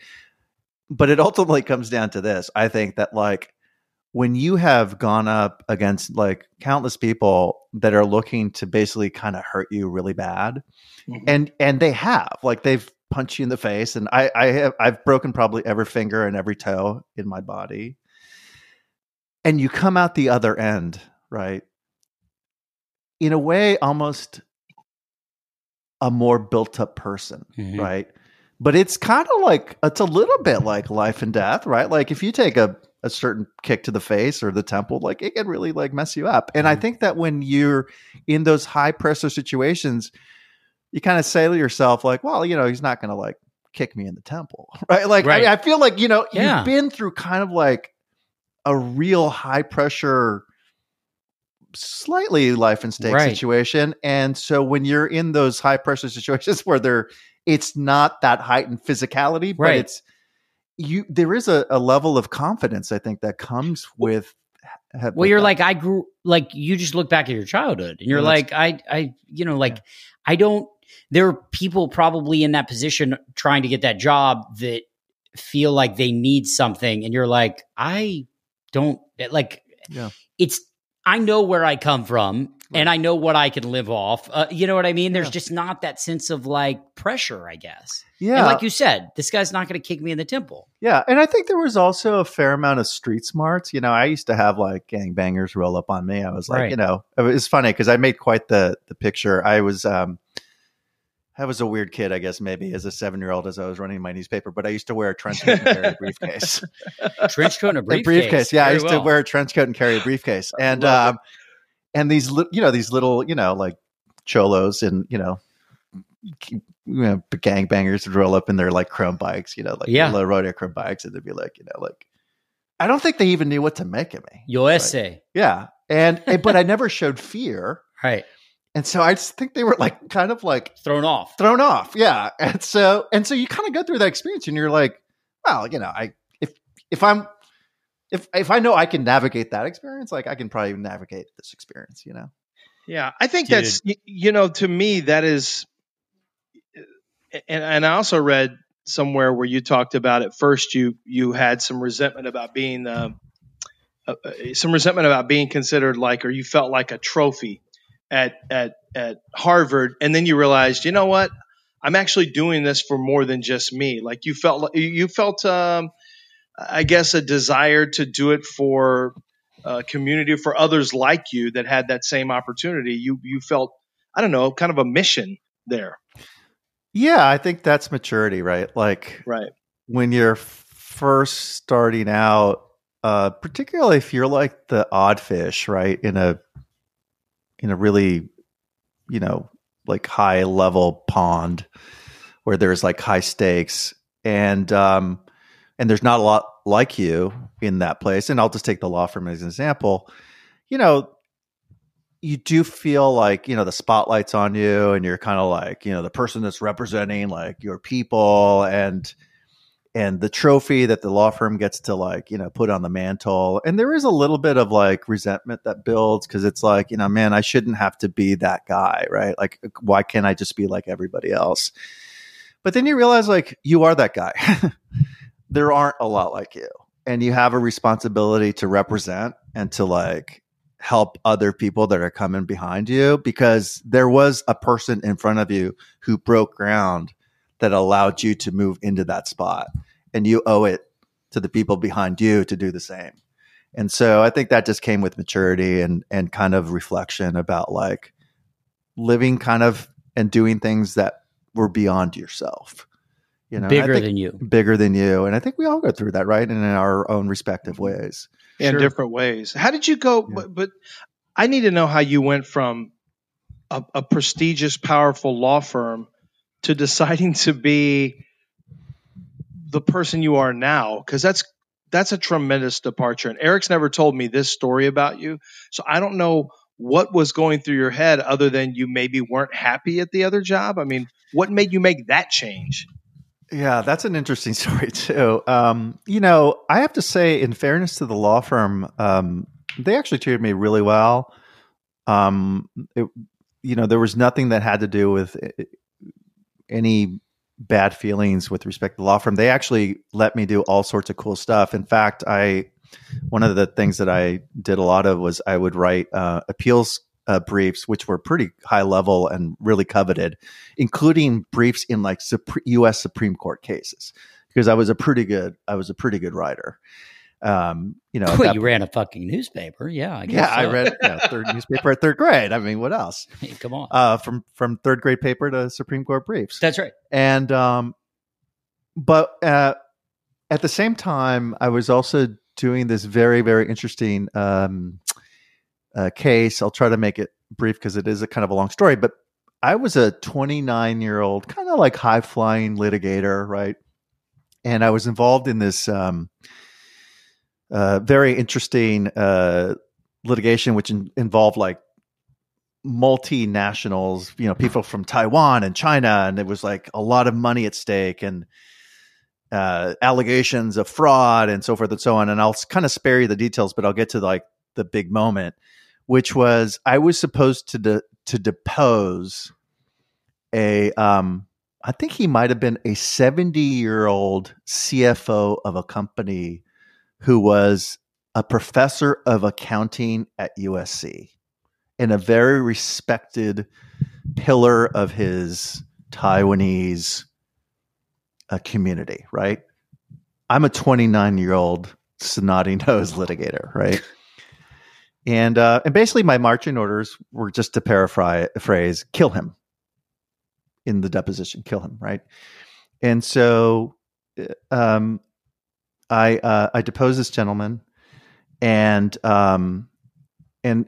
basically the idea was that he was accusing our side of having falsified books, when in fact I had found through discovery that he had.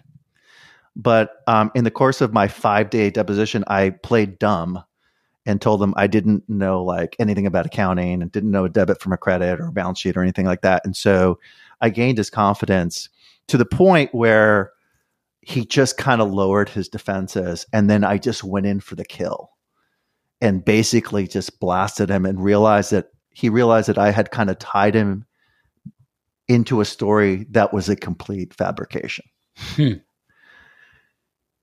And then he started having heart palpitations, and then they called the ambulance, right? Whoa. And it was kind of a weird experience because I remember walking back to my office, and I hadn't slept in a few days, and everything really slowed down. It felt like, I don't know if you've ever had that experience where you're like super sleep deprived and everything kind of feels like you almost see a trail behind things, right? Mm-hmm. And associates were coming out of their office and they're like, "Oh my God, I heard you stroke that dude." And I remember getting high fives from everybody for having kind of like demolished this guy, right? And so I walked into my office, and at this point in time, the law firm had what they called basically like a Facebook, right? And it was literally just a book with your picture, and it said where you went to school and what your extension was, right? And everybody had it. This was Facebook. And my assistant had for weeks been telling me, because it was the 5th year anniversary for me, so I had to pick a new photo. Please pick a photo from this basically set of photos that look like a photo booth strip, right? And I just been blowing it off because I was really, really busy with this case. And she finally that day had taped it to my desk chair. And as I walked in, I looked at the photos, and the first thought that came into my head was, who put a picture of my dad on that chair? I looked like a 50-year-old man. Wow. And I realized that this job was literally sucking the life out of me. I was just working brutal hours. I was killing myself. I was going for, the brass ring partnership. Yeah. And that was the day I decided I probably needed to make a switch. Now, at this point, a good friend of mine in college had asked me to read his screenplay. I'd never read a screenplay before.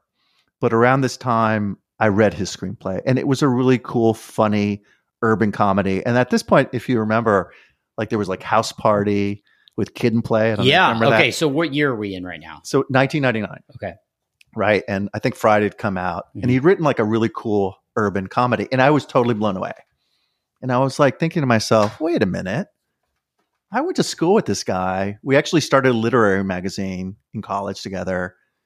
I think I could do this. I mean, it was utterly insane. I'd never, ever typed a page of a screenplay before. But again, this goes to cockiness and ignorance. I was convinced that I could become a screenwriter in that moment. So marrying this really crazy experience that went down on this case with my irrational belief that I could become a screenwriter, I decided that I was going to take a leave of absence for the firm and walked into the managing partner's office and told them I needed a leave of absence. And they were like, "What are you talking about? Like, dude, you've been doing this for 5 years. You're killing it. You're billing more hours than any associate. You're like going out and recruiting people. You're like on the associate committee. You're like, you're the dude. One step away from partner. Yeah. I mean, a guaranteed like youngest partner, the whole. Yeah. Night. I mean, and I said, look, man, you know me well enough to know this. And I guess it goes back to like that original question that you asked about when they said, what would you be doing in 7 years? Yeah. And I said, I'm either 100% or I'm zero. And right now I'm zero. And I got to do this. And they kind of looked at me like I had 3 heads, like I had lost my mind. And I got up and I started to leave. And one of the managing partners kind of called out to me and he said, "Hey, by the way, what are you going to do during your leave of absence?" And I said, "I'm going to do some screenwriting." And he was like, kind of nodded like, "Oh, that's interesting." He goes, "Have you done that before?" And I said, "No, I just walked out." That was the last day. That was the last day I was ever at that firm. Wow. That was a lot like Jerry Maguire, but no one came with you. I was just going to say, that's no Jerry fish. Maguire without the who's coming with me. Right. No fish and no Renee Zellweger. Wow, that's so good. I want to take it in now to the aftermath, right? And what that looked like. Right. How did it, so you leave the firm and you're sitting at home. Yeah. And you're like, you got your pen, you got your paper, and you're like, cool, now what? Okay, so this is... I guess I'll buy Final Draft? Okay, so that's is... the app everyone's using. True story. So you painted exactly how it looked. Right. So I'm sitting in a little 800 square foot apartment in Hermosa Beach. God bless my wife. She's amazing and awesome, and you've met her, and you know that. But when I decided to do this, I'm all in. Wow. I'm all in. Whatever you want to do, I got you. Got to have it. Right? You got to have it, though, don't you? Amazing. You have to have that. Right. I owe her everything. So she's, busting her ass. Like, she's got a great job as a marketing manager. She's killing it, and she's paying the bills. And I'm now sitting there with my computer in our 800 square foot Hermosa Beach apartment, in an office the size of a closet, basically.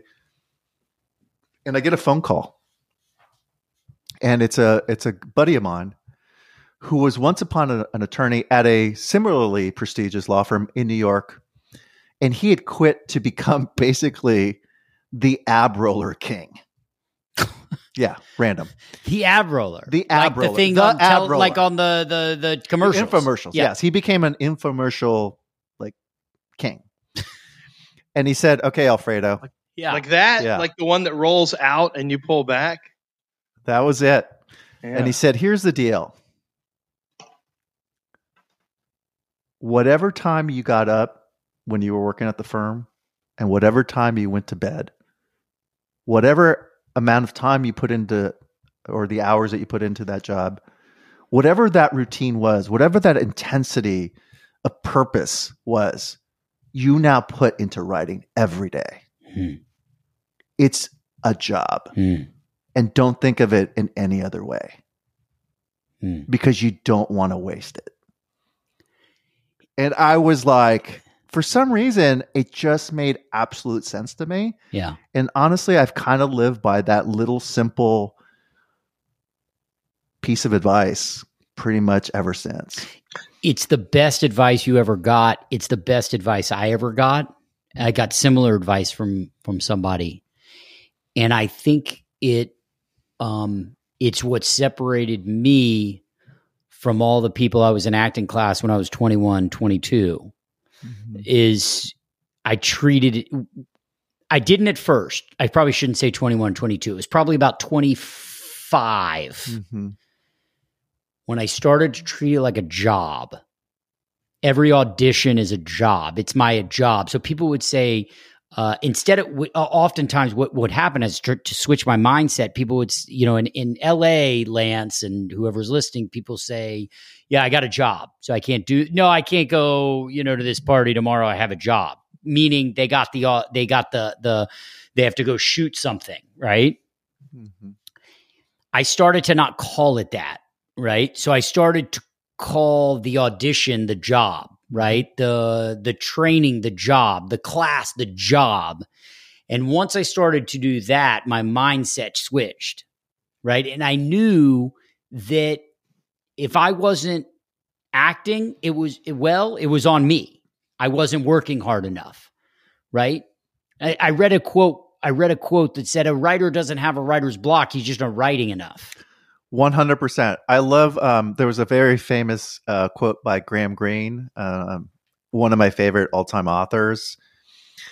And they asked him, they said, "Do you only write when you're inspired?" And he said, "Absolutely. And I'm always inspired at 9 a.m. I love it. Right. And he knew, and the lesson of that was like, you just have to do it. You have to do it. It's a muscle, and you have to continue to do it. Yeah. And when that mindset changed for me is when my career changed. 100%. your process. Okay, do the same thing. Make sure that you treat your writing the same way that you treated your law practice. And that sounds great, and that is great advice. I am curious though, based now on your background, I know about your MMA background, your lawyer, the Harvard. I mean, you have a certain level of discipline, obviously, that I don't always have. So so in May, when I watched you and you were talking about the same subject, you said I got great advice. It's the same story you told here, only you expanded. I know who told you that story now, the Ab King. But I'm curious, during this process, this somewhat maddening process of the quarantine / pandemic, if you have gotten lax in your process at all, because things are not the same and the work is not the same. And have you backslid? Because this has been a tough time for me to stay on task this pandemic. I will say I've probably gotten more productive. Wow. Yeah, it's been, and not to say that it's been easy, because it's been actually harder because the stress is greater. I mean, how can we not be going through a pandemic and be completely stressed out about it, right? Particularly if you've got a family, as I do, a wife I care about, and a 15-year-old and a 13-year-old boy, right? Who are now homeschooled, and I'm their PE teacher, and you want to make sure that they're on track as much as possible, and they're not losing their minds as you're not losing your mind. There was a great book, I don't know if you guys have read it, called The War of Art. No. It's a fantastic. Read The Art of War. Nope, it's called The War of Art. I recommend it to everybody. I probably read it once a year. Ooh. And you could read it in 2 hours. It's a very That's my little once a year book right there. book. Yeah. Man's Search for Meaning. Yeah, that's a great book too. That's my once a year. Okay. But one of the things that that the book makes is that your greatest enemy is the resistance that you yourself conjure up within you to not get anything done, right? And usually the resistance comes up when it's something really hard, right? And it's not just true for writing. So if you want to lose weight, I'll go to the gym tomorrow. Mm-hmm. They're running a special on the gym. I'll go tomorrow. Mm-hmm. Or I want to start a business. Maybe I'll wait till there's better bank rates. Mm-hmm. Or I want to start a book. And you create all these reasons for why you shouldn't do something. I can't do it now. I can't do it now. I've got my office to clean. Right. Right. I've got my kids in school. I've got my kids in school. Right. They're here at home now. Right. I can't do it. Right. So the point of it is that he says, you've got to fucking conquer that resistance. You've got to get through it. Right. And part of the way that you get through it is by finding what you were built to do. And his point is that it is something that you should be able to do when everything around you is burning. Because it is the thing that puts you into flow. Right? So his point, one of the examples I believe he uses was, I think he uses this example, if I'm remembering correctly, but he says basically Tiger Woods, right? Tiger Woods been going through a lot of stuff, a lot of media attention, crazy personal stuff, shows up, wins tournament after tournament after tournament, right? Mm-hmm. Because Tiger Woods doesn't make excuses, right? Because that was what Tiger Woods was meant to do. Mm-hmm. That is his purpose in life, is to play golf at the most elite level. And I think similarly, if you're lucky enough to do the thing that you were meant to do, there's no excuse. And in fact, when the pandemic happens, in my instance, it's the refuge I have to be able to escape it. And so you kind of go into it even more in a more deep way. I've never been as productive, to be quite honest. It's weird. That's incredible to me. I love that. I'm gonna be the resistance here and see how you fight against it. Tiger Woods' success during that time came at the expense of his ability to be a good father. I've got kids at home. I've got my wife working. My kids now are going to go to school on Zoom. My resistance is I'm going to have to be a father and take care of my kids while my wife's in school. Right. So what do? I wake up at 3 and do it till 6. And then I'm a teacher from 6 to 4. And then from 4 to 10, I'm a actor again or trying to write. Your point is well taken. Mm-hmm. I get it. But I just think that in that instance, and by the way, it won't necessarily be the level maybe of productivity that you've experienced prior to this craziness, right? But I do think that you may be able to carve out some time to do something meaningful and productive in your field. Okay. Right. And I don't mean to be dismissive of the craziness that we're all going through. Sure. I'm just saying that for myself, in terms of like productivity that I am able to come up with in the time that I'm allotted, I'm more productive now than I ever have been. Do you know what I'm saying? So if previously I had 6 hours to write and now I only have 3, which is probably more realistic. Right. Those 3 hours are worth my 6 hours. Gotcha. And that's understandable. I mean, I think that goes, yes, I totally understand that. I am too. In that regard, I am too. When I have my time to come out here in my office, there is no time wasted. Correct. Yeah. In Whereas some ways, there might be some time wasted. Yes, and I agree. In some ways, it almost sharpens your focus. Absolutely. Because you can't waste it. Right. Yeah. What are some of the favorite things you've worked on? Give me the best thing you've worked on. The show that you're most proud of. The show that's been on air that you say, man, fuck, that was good, and I wish it went longer. Well, I would say, I really enjoyed 6. It was short-lived, and part of my perception of 6 is colored by that, in that I wish it had gone longer because I think we would have achieved even cooler stuff. Yeah. But yeah, for sure, my all-time favorite experience was Burn Notice. Yeah. 100%. Yeah. I worked with Matt Nix, who I think is a genius writer, created an amazing show. Yeah.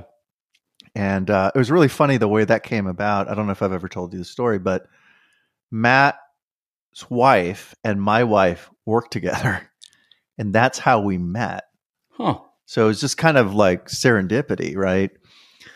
They were both marketing executives, and Matt had just, I believe at the time we met, had left basically being like an assistant at like a management company.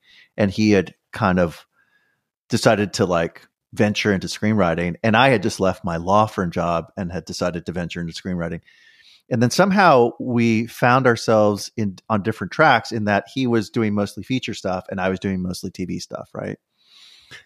Fast forward a number of years, we've become really good friends. He had written this pilot called Burn Notice. I think I'd read kind of various drafts of it, had given him some feedback. I had at this point done like my 3rd Jerry Bruckheimer show, right? The ones that were unsuccessful, right? And it was around Christmas. I mean, it was literally, we were heading right into like Christmas. The show that I had been on had just gotten canceled. It was a Jerry Bruckheimer show that got canceled, and Matt had just shot Burn Notice in Miami. He just shot the pilot, and he calls me in a panic. And I was just coming out of a meeting at Fox, 20th Century Fox. And he said, "Oh man, they're asking for 3 backup scripts. And will you write one?" And I was like, "Sure, man. Yeah." And he's like, they like need them in like a few weeks. So that meant like I had to work through Christmas. By the way, my wife is pregnant with our second child. But I'm like, well, she's pregnant. We're not going anywhere. So, she's about to give birth. So yeah, sure. That works. And he goes, well, I'll write one. You'll write one. We need a third one. Right. And I was like, well, there's these junior writers that I have worked with on these failed Jerry Bruckheimer shows. Right, sure. That would be willing to work basically for nothing. Because I think at this point they're like, second year writers. They're like story. I'll get one of those assholes. I'll get both of them for one. Right. One, two for one. 2 for 1. And so we end up, it's a true story. So we end up, because we don't have we don't have offices. We don't have. That was your writer's room. No. So Matt lives in Altadena. So we meet in the back of a pizzeria in Altadena that at night becomes a country western dance place, like a dance hall. So the reason we're literally sitting on hay bales, breaking the next 3 episodes, ordering as much pizza as we can so they don't kick us out. Right. But come 4 p.m., they're kicking us out. Right. Because they got to get ready for the country western stuff. Right. Right. So we're like trying to get as much done between the hours of 10 a.m. and 4 p.m. Matt is bringing in his own little, we used to call it the giant Post-it pad, Sure, of course, you can break story. Exactly. Yeah. And he could just rip off, sheets of paper because they have adhesive, and he'd put it on the walls of this country music hall. And by the way, Lance, when you break story, you literally have Post-it notes or however your style is of characters. Okay, name your show, Ozark. You've got Marty Bird, and you've got what Marty's going through in this episode.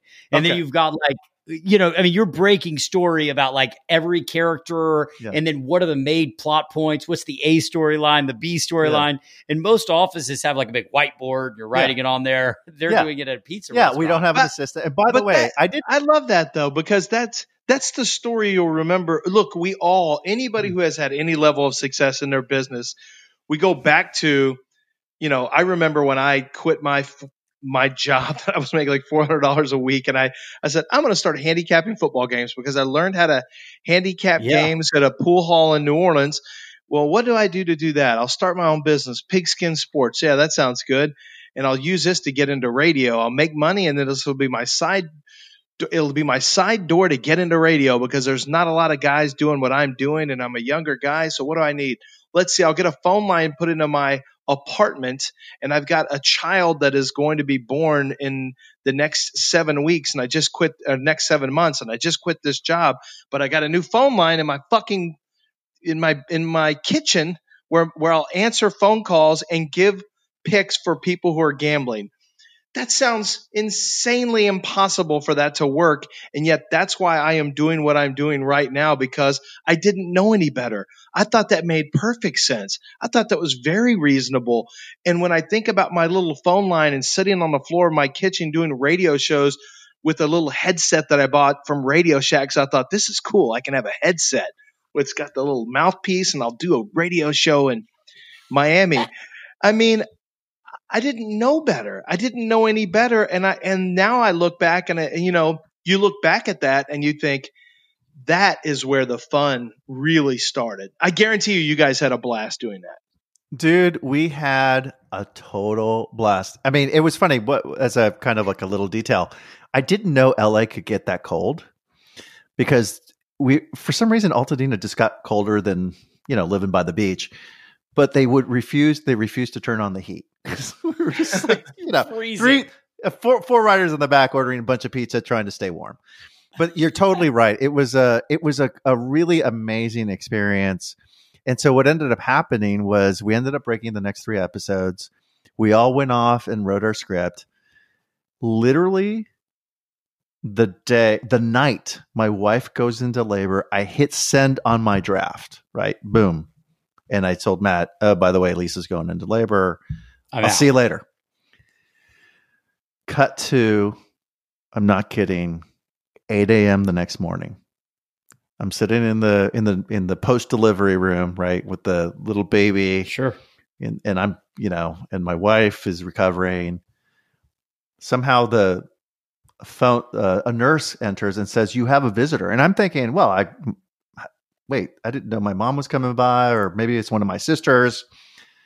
And I was like, yeah, just let him in. In walks Matt. I'm not kidding. First visitor, 9 a.m., and I realize he's printed out my script and there's a bunch of Post-its.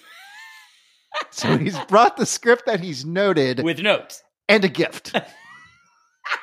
A rattle and notes. And notes. And welcome to being a writer. But that was the kind of like crazy shenanigans that we would get into on that show. I have crazy endless stories about but that show. Also sounds like if there's a moment, was there a moment, and maybe that was it in your career where you're like, I'm a writer. Yeah. I'm a writer. Yeah. I mean, well, did you have a moment in your career? Was that it? Oh, no. I'll tell you what. Maybe it was the paycheck. I'll tell you where. This is where we need to ask. We got a thing that we're going to start right now with you. What was your big break? Walk us through. I'm interested because I remember very well when I got the phone call like, hey, Lance, I want you to come do this morning radio show with me. Right. And the emotions and what you do afterwards and sharing it with someone. And then I had a second one. I was lucky enough when I got the NFL gig. Tell me what your big break was. What was it? Do you remember it vividly? And what were the emotions that you experienced? Yes. Okay. So I would say this is what happened. So I get my phone call from the Ab Roller King. Fast forward a year later, I've been busting my ass writing a bunch of, screenplays. I think I wrote like 3 screenplays in like 12 months, right? Literally, I think a year to the day, he calls me and he's like, all right, what do you got? Like, no small talk, right? And I was like, he's like, what's your best piece, right? And so I'd written something that I was feeling pretty good about, but I was really tentative about it. Nobody had read it. And I hated everything I'd written prior to that. But I thought, this was the one that felt the best. This is another side story. But basically, when I was growing up, I worked at an adult video store as a teenager. So I wrote about that experience. And it was called Glory Holes Adult Video Store? The script was called The Money Shot. Oh, very well. Yeah. So I wrote this thing, and he's like, send it to me. I sent it to him. He calls me back. I read it. It's great. I'm going to go send it to my buddy. I'm like, whoa, wait, what buddy? Who are you sending it to? He's like, I'm going to send it to this guy. I know him. He's a good friend of mine. He represents writers. Trust me, even if he hates it, he won't hold it against you. Like, he'll just give you some good feedback. But I think this is great. And I'm going like, okay, sure. All right, fine. What do I have to wait? I know nobody in Hollywood. Nobody, dude. So I meet with this guy named Larry Schumann, and real cool, smart, good vibe, hustler, good energy guy. We meet at like Shutters, which is that nice fancy restaurant at Santa Monica Hotel. In Santa Monica. I think we talked for 3 hours. It was like I'd known him forever, right? Just kind of a guy's dude, right? And I'd literally printed out my script because I don't think he hadn't read it yet.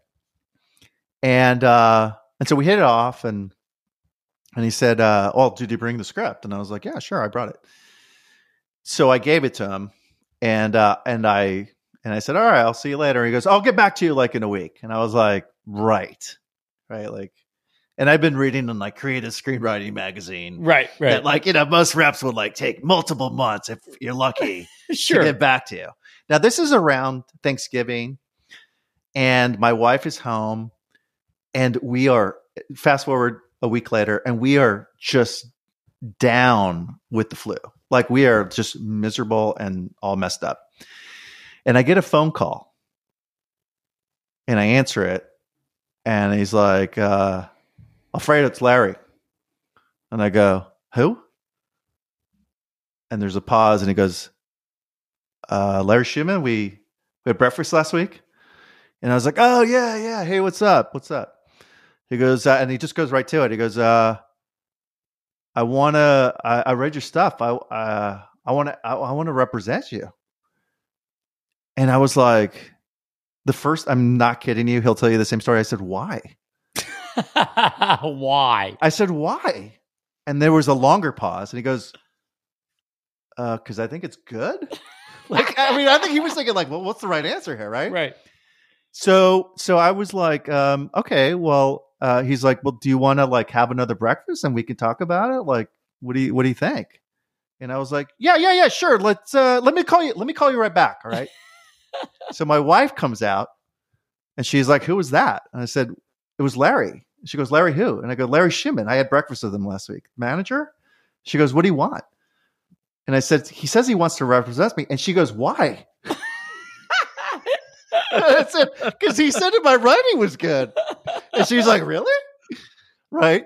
Okay. So I end up calling, I have two cousins that are like mailroom interns at like at Gersh and Writers and Artists. I don't even know big if those agencies, whatever. Yeah. And I'm like, can you ask around and see if like people know this guy named Larry Schumann? Because I am convinced that this is a scam. Right. Do you remember the Barbizon commercials? I don't know if you remember, but basically back in the 70s, they used to run these Barbizon commercials where they were like, we can make you a model if you attend our Barbizon Barbizon workshops school. or so schools. I was thinking he's going to want money from me. Yeah. He's going to want me to pay him. I think this guy's going to want money from me. Sure. To be my manager, to teach me how to be a writer in the same way that Barbizon is teaching people how to be models. Right. Or actors. Like that is so how clueless I am. Yes. So literally like minutes later, they all come back and they're like, dude, he's for real. Like he's like, real. He's like, he represents like legit guys. And I'm like, oh my God. And so I met him and that was And so what happened was I met with him and I was like, dude, like, and then I realized like, oh my God, like this is kind of happening. Right. It wasn't quite the thing that you're talking about, which I'll get to in a second, but like, I was like, wow, this is kind of surreal. Right. Like, and so he basically said, look, here's the deal. Do you forget about features, go into TV? And I'm thinking to myself, no, man, like, I don't want to go into TV. It sucks. It's awful. And he's like, no. I'm telling you, that's where you're going to make it. It's the future. It was bizarre that he was saying this, but I was going to say he knew it. He knew it. By the way, this is a guy who at this point was representing a young guy named Sean Ryan. Oh, wow. And another guy named David Shore. Wow. Young guys. Wow. Young guys. Young guys who would become crazy. Lance, you know those guys? I know Sean the names. Ryan, the Shield. One person created the Shield. Right. And then the other guy created House. I was going to say David Shore created a show called House. Yeah. Right. So Ryan created they Shield lasted a while. They lasted a while. They're not, they weren't flash in the pants. No. But, and so I was like, dude, I'll write whatever pays the bills, man. Right. I'm in. And he goes, okay, so here's the deal. At this point in time, the way that you got hired on a show was that you would write a spec script, meaning a script of an existing show to show that you could write an existing show in that voice.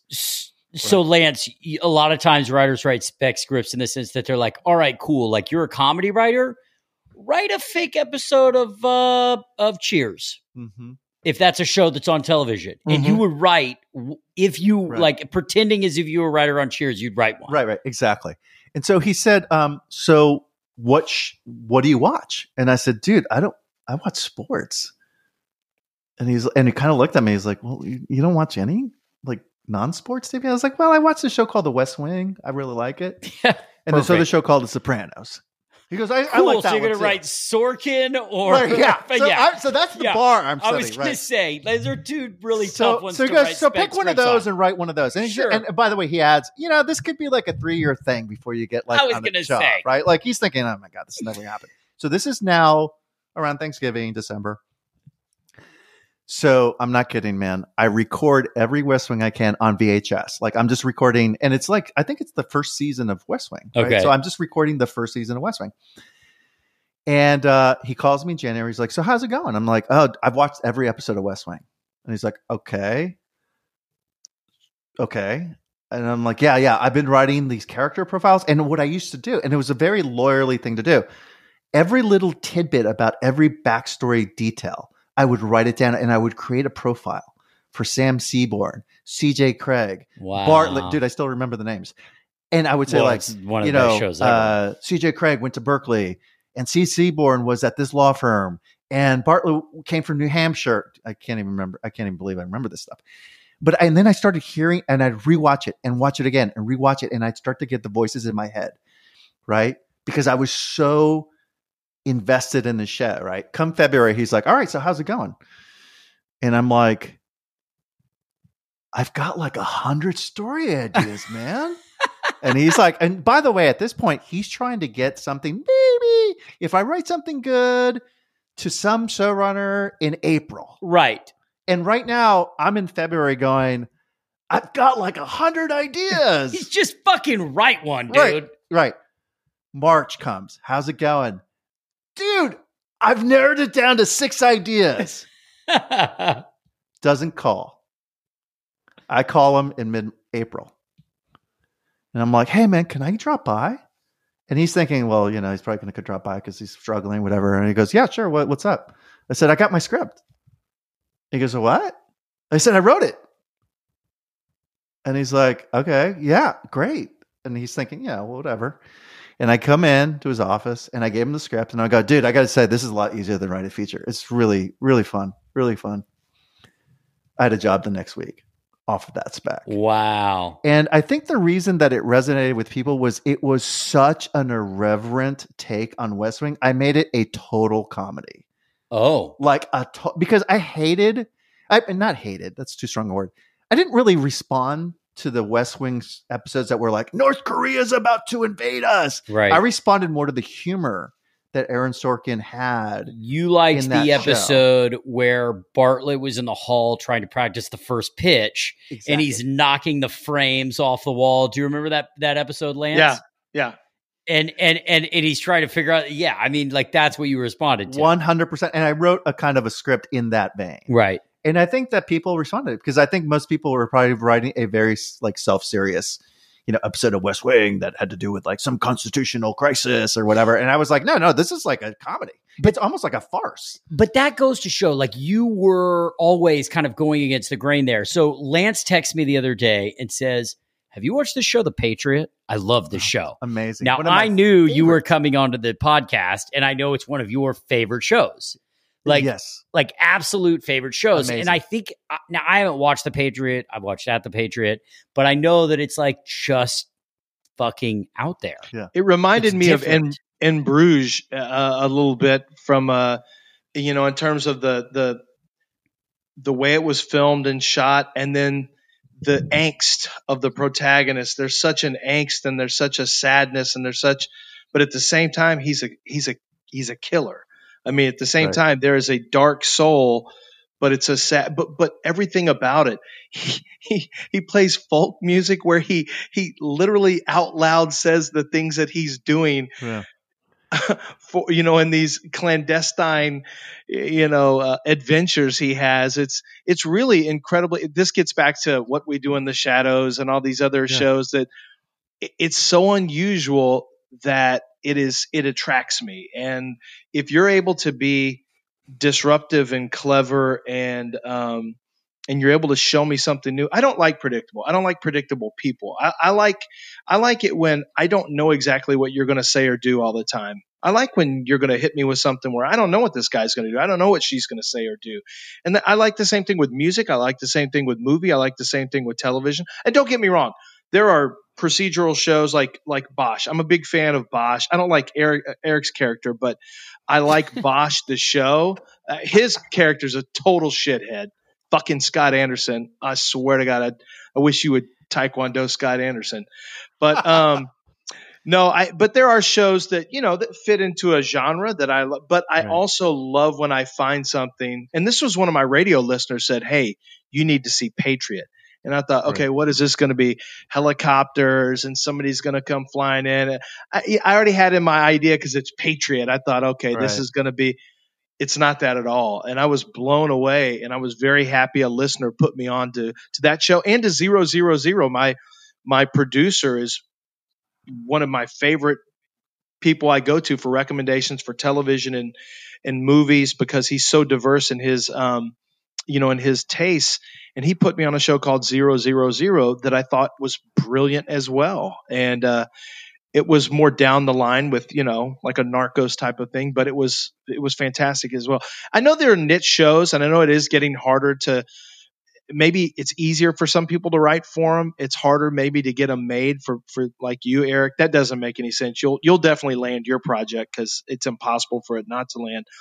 But I do think it is interesting right now that we live in a time where network television, I thought a brilliant show was Modern Family. I thought it was incredibly well written the entire time that it was on the air. I didn't see a lot of fall off at all, if any. Breaking Bad was incredibly written the entire time. But I'm kind of curious for you two industry insiders, producers, actor, writer, as network television seems to be drifting by the wayside, at least for a lot of us who now are just watching streaming and, pay cable channels like HBO, which basically are just streaming as well. Does that scare you, or does it make you more excited about all the opportunities that are out there on all the different streaming platforms that are now doing original content and that are willing to say, hey, we like different types of voices and different types of tones and different types of shows? I love it. I'm excited by it. I'm inspired by it. I think it's an amazing time to be a creative person in this business. I think it's hard. It's like we've been talking the whole podcast, but I just think that like the opportunities, and I mean like creative opportunities, are wide open. And a show like 000, which I also love, a show like Patriot would not have existed even 5 years ago. By the way, if you like 000, have you watched Gomorrah on Netflix? I saw the movie actually. So everyone's raved. I know it's the same maker of 000 made Gomorrah. Yeah. I've heard it's fantastic. It's fantastic. And then there's another kind of cousin to that show called Suburra. But I think you'd love both of them. But that's an example, right? It's a show made in Italy in Italian about a very specific subculture. One is in Naples, the other's in Rome. And it's playing to people all over the world, right? Because people are very interested in like quality stuff, Yeah. Listen, I think it's today it's not a good time to be in Hollywood because we've been shut down for a long time. But I think in the general sense, today's a good time to be in Hollywood. Yeah, I think that we have a lot of opportunity to tell story, and I'm happy to be in Hollywood. I think that smarter heads will prevail, and the right stuff in terms of me personally, like, will prevail, and I'll get my story made. And I'm grateful that as an actor who likes to live in TV and be in that genre, that the opportunities are plentiful, Right. So yeah, I think that I don't think there's an oversaturation. I think there's a place for everybody now as an audience member.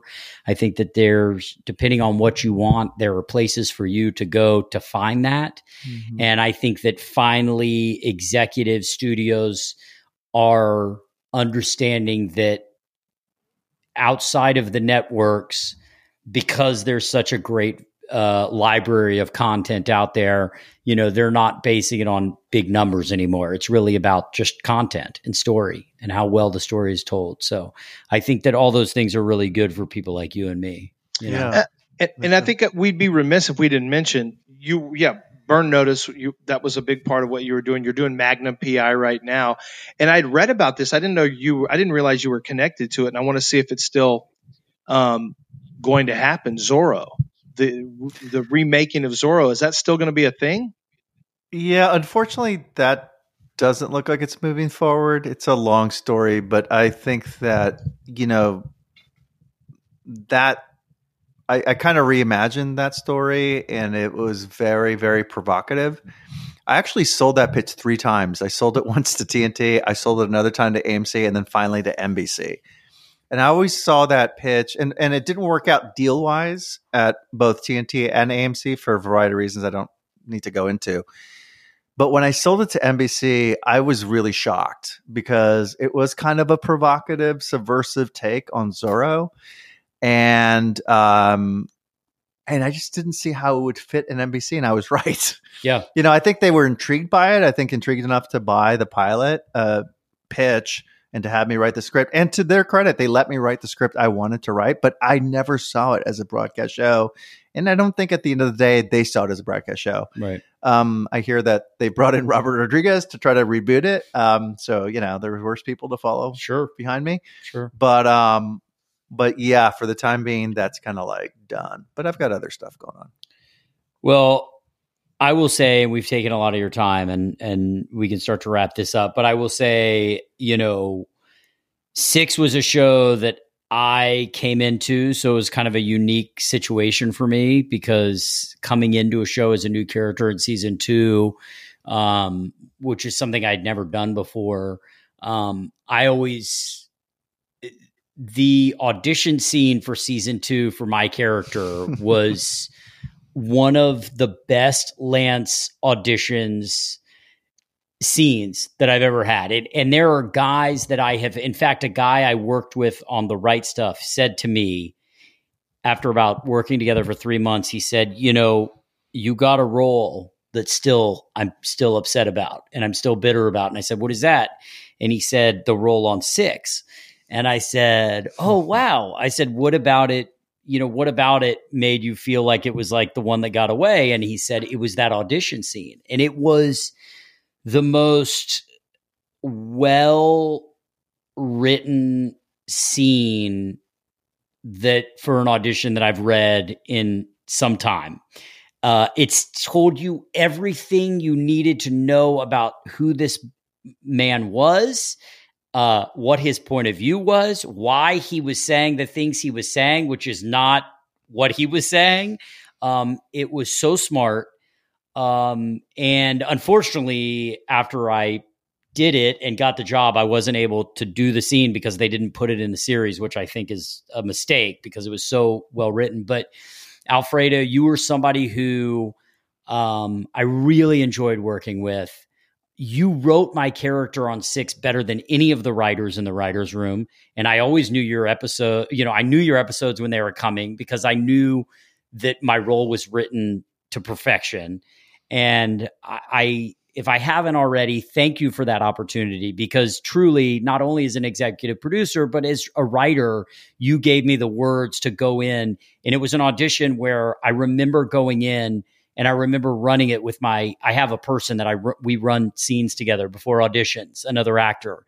And I said to her, I walked out the door and I said, I'm getting this, right? And she said, yeah, I just knew it fit like a glove and I went in and the rest is history. But Alfredo has a way with words and thank you for that. And I hope we've talked about it and I know we will work together again, but I hope in that capacity we can work together again. Well, I appreciate that very much. I mean, I think you killed it. You killed that role. You elevated all the material. I don't think there is anything as thrilling for a writer than to write something you're very proud of, give it to a very talented actor, and be completely surprised by what they bring to the table. And you really did that in an awesome way.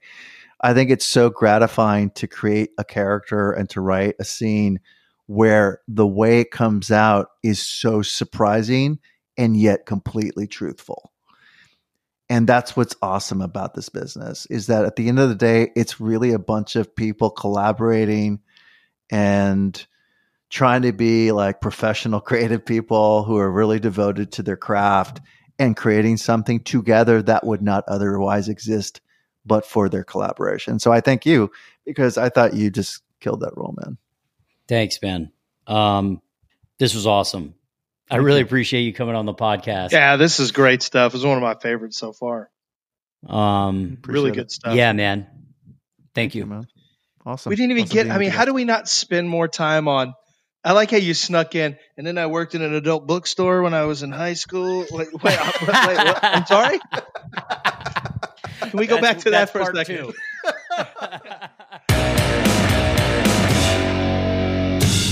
All right, every week, friends of the program, MVP this week, Tony Moles at the Anthem Agency. Look him up for any of your graphic design needs. He does all our artwork that we put on Instagram and Twitter and Facebook. Really talented guy. He's at the Anthem Agency. That's ANTHM Agency. You can find his work on Instagram as well under the same name. Blackland Distillery, providing us wonderful spirits to get through our days of quarantine, whether it be gin or vodka or bourbon or rye, whatever your pleasure. You need to pour something over a rock now and again just to get through these days. So check them out. Blackland Distillery, FW out of Fort Worth. They're on all the platforms as well, Instagram, Twitter, and online. And lastly, our music is by Josh Cook, HereLiesFoe.com. Until next week, thanks for listening. Please subscribe to the podcast and tell your friends.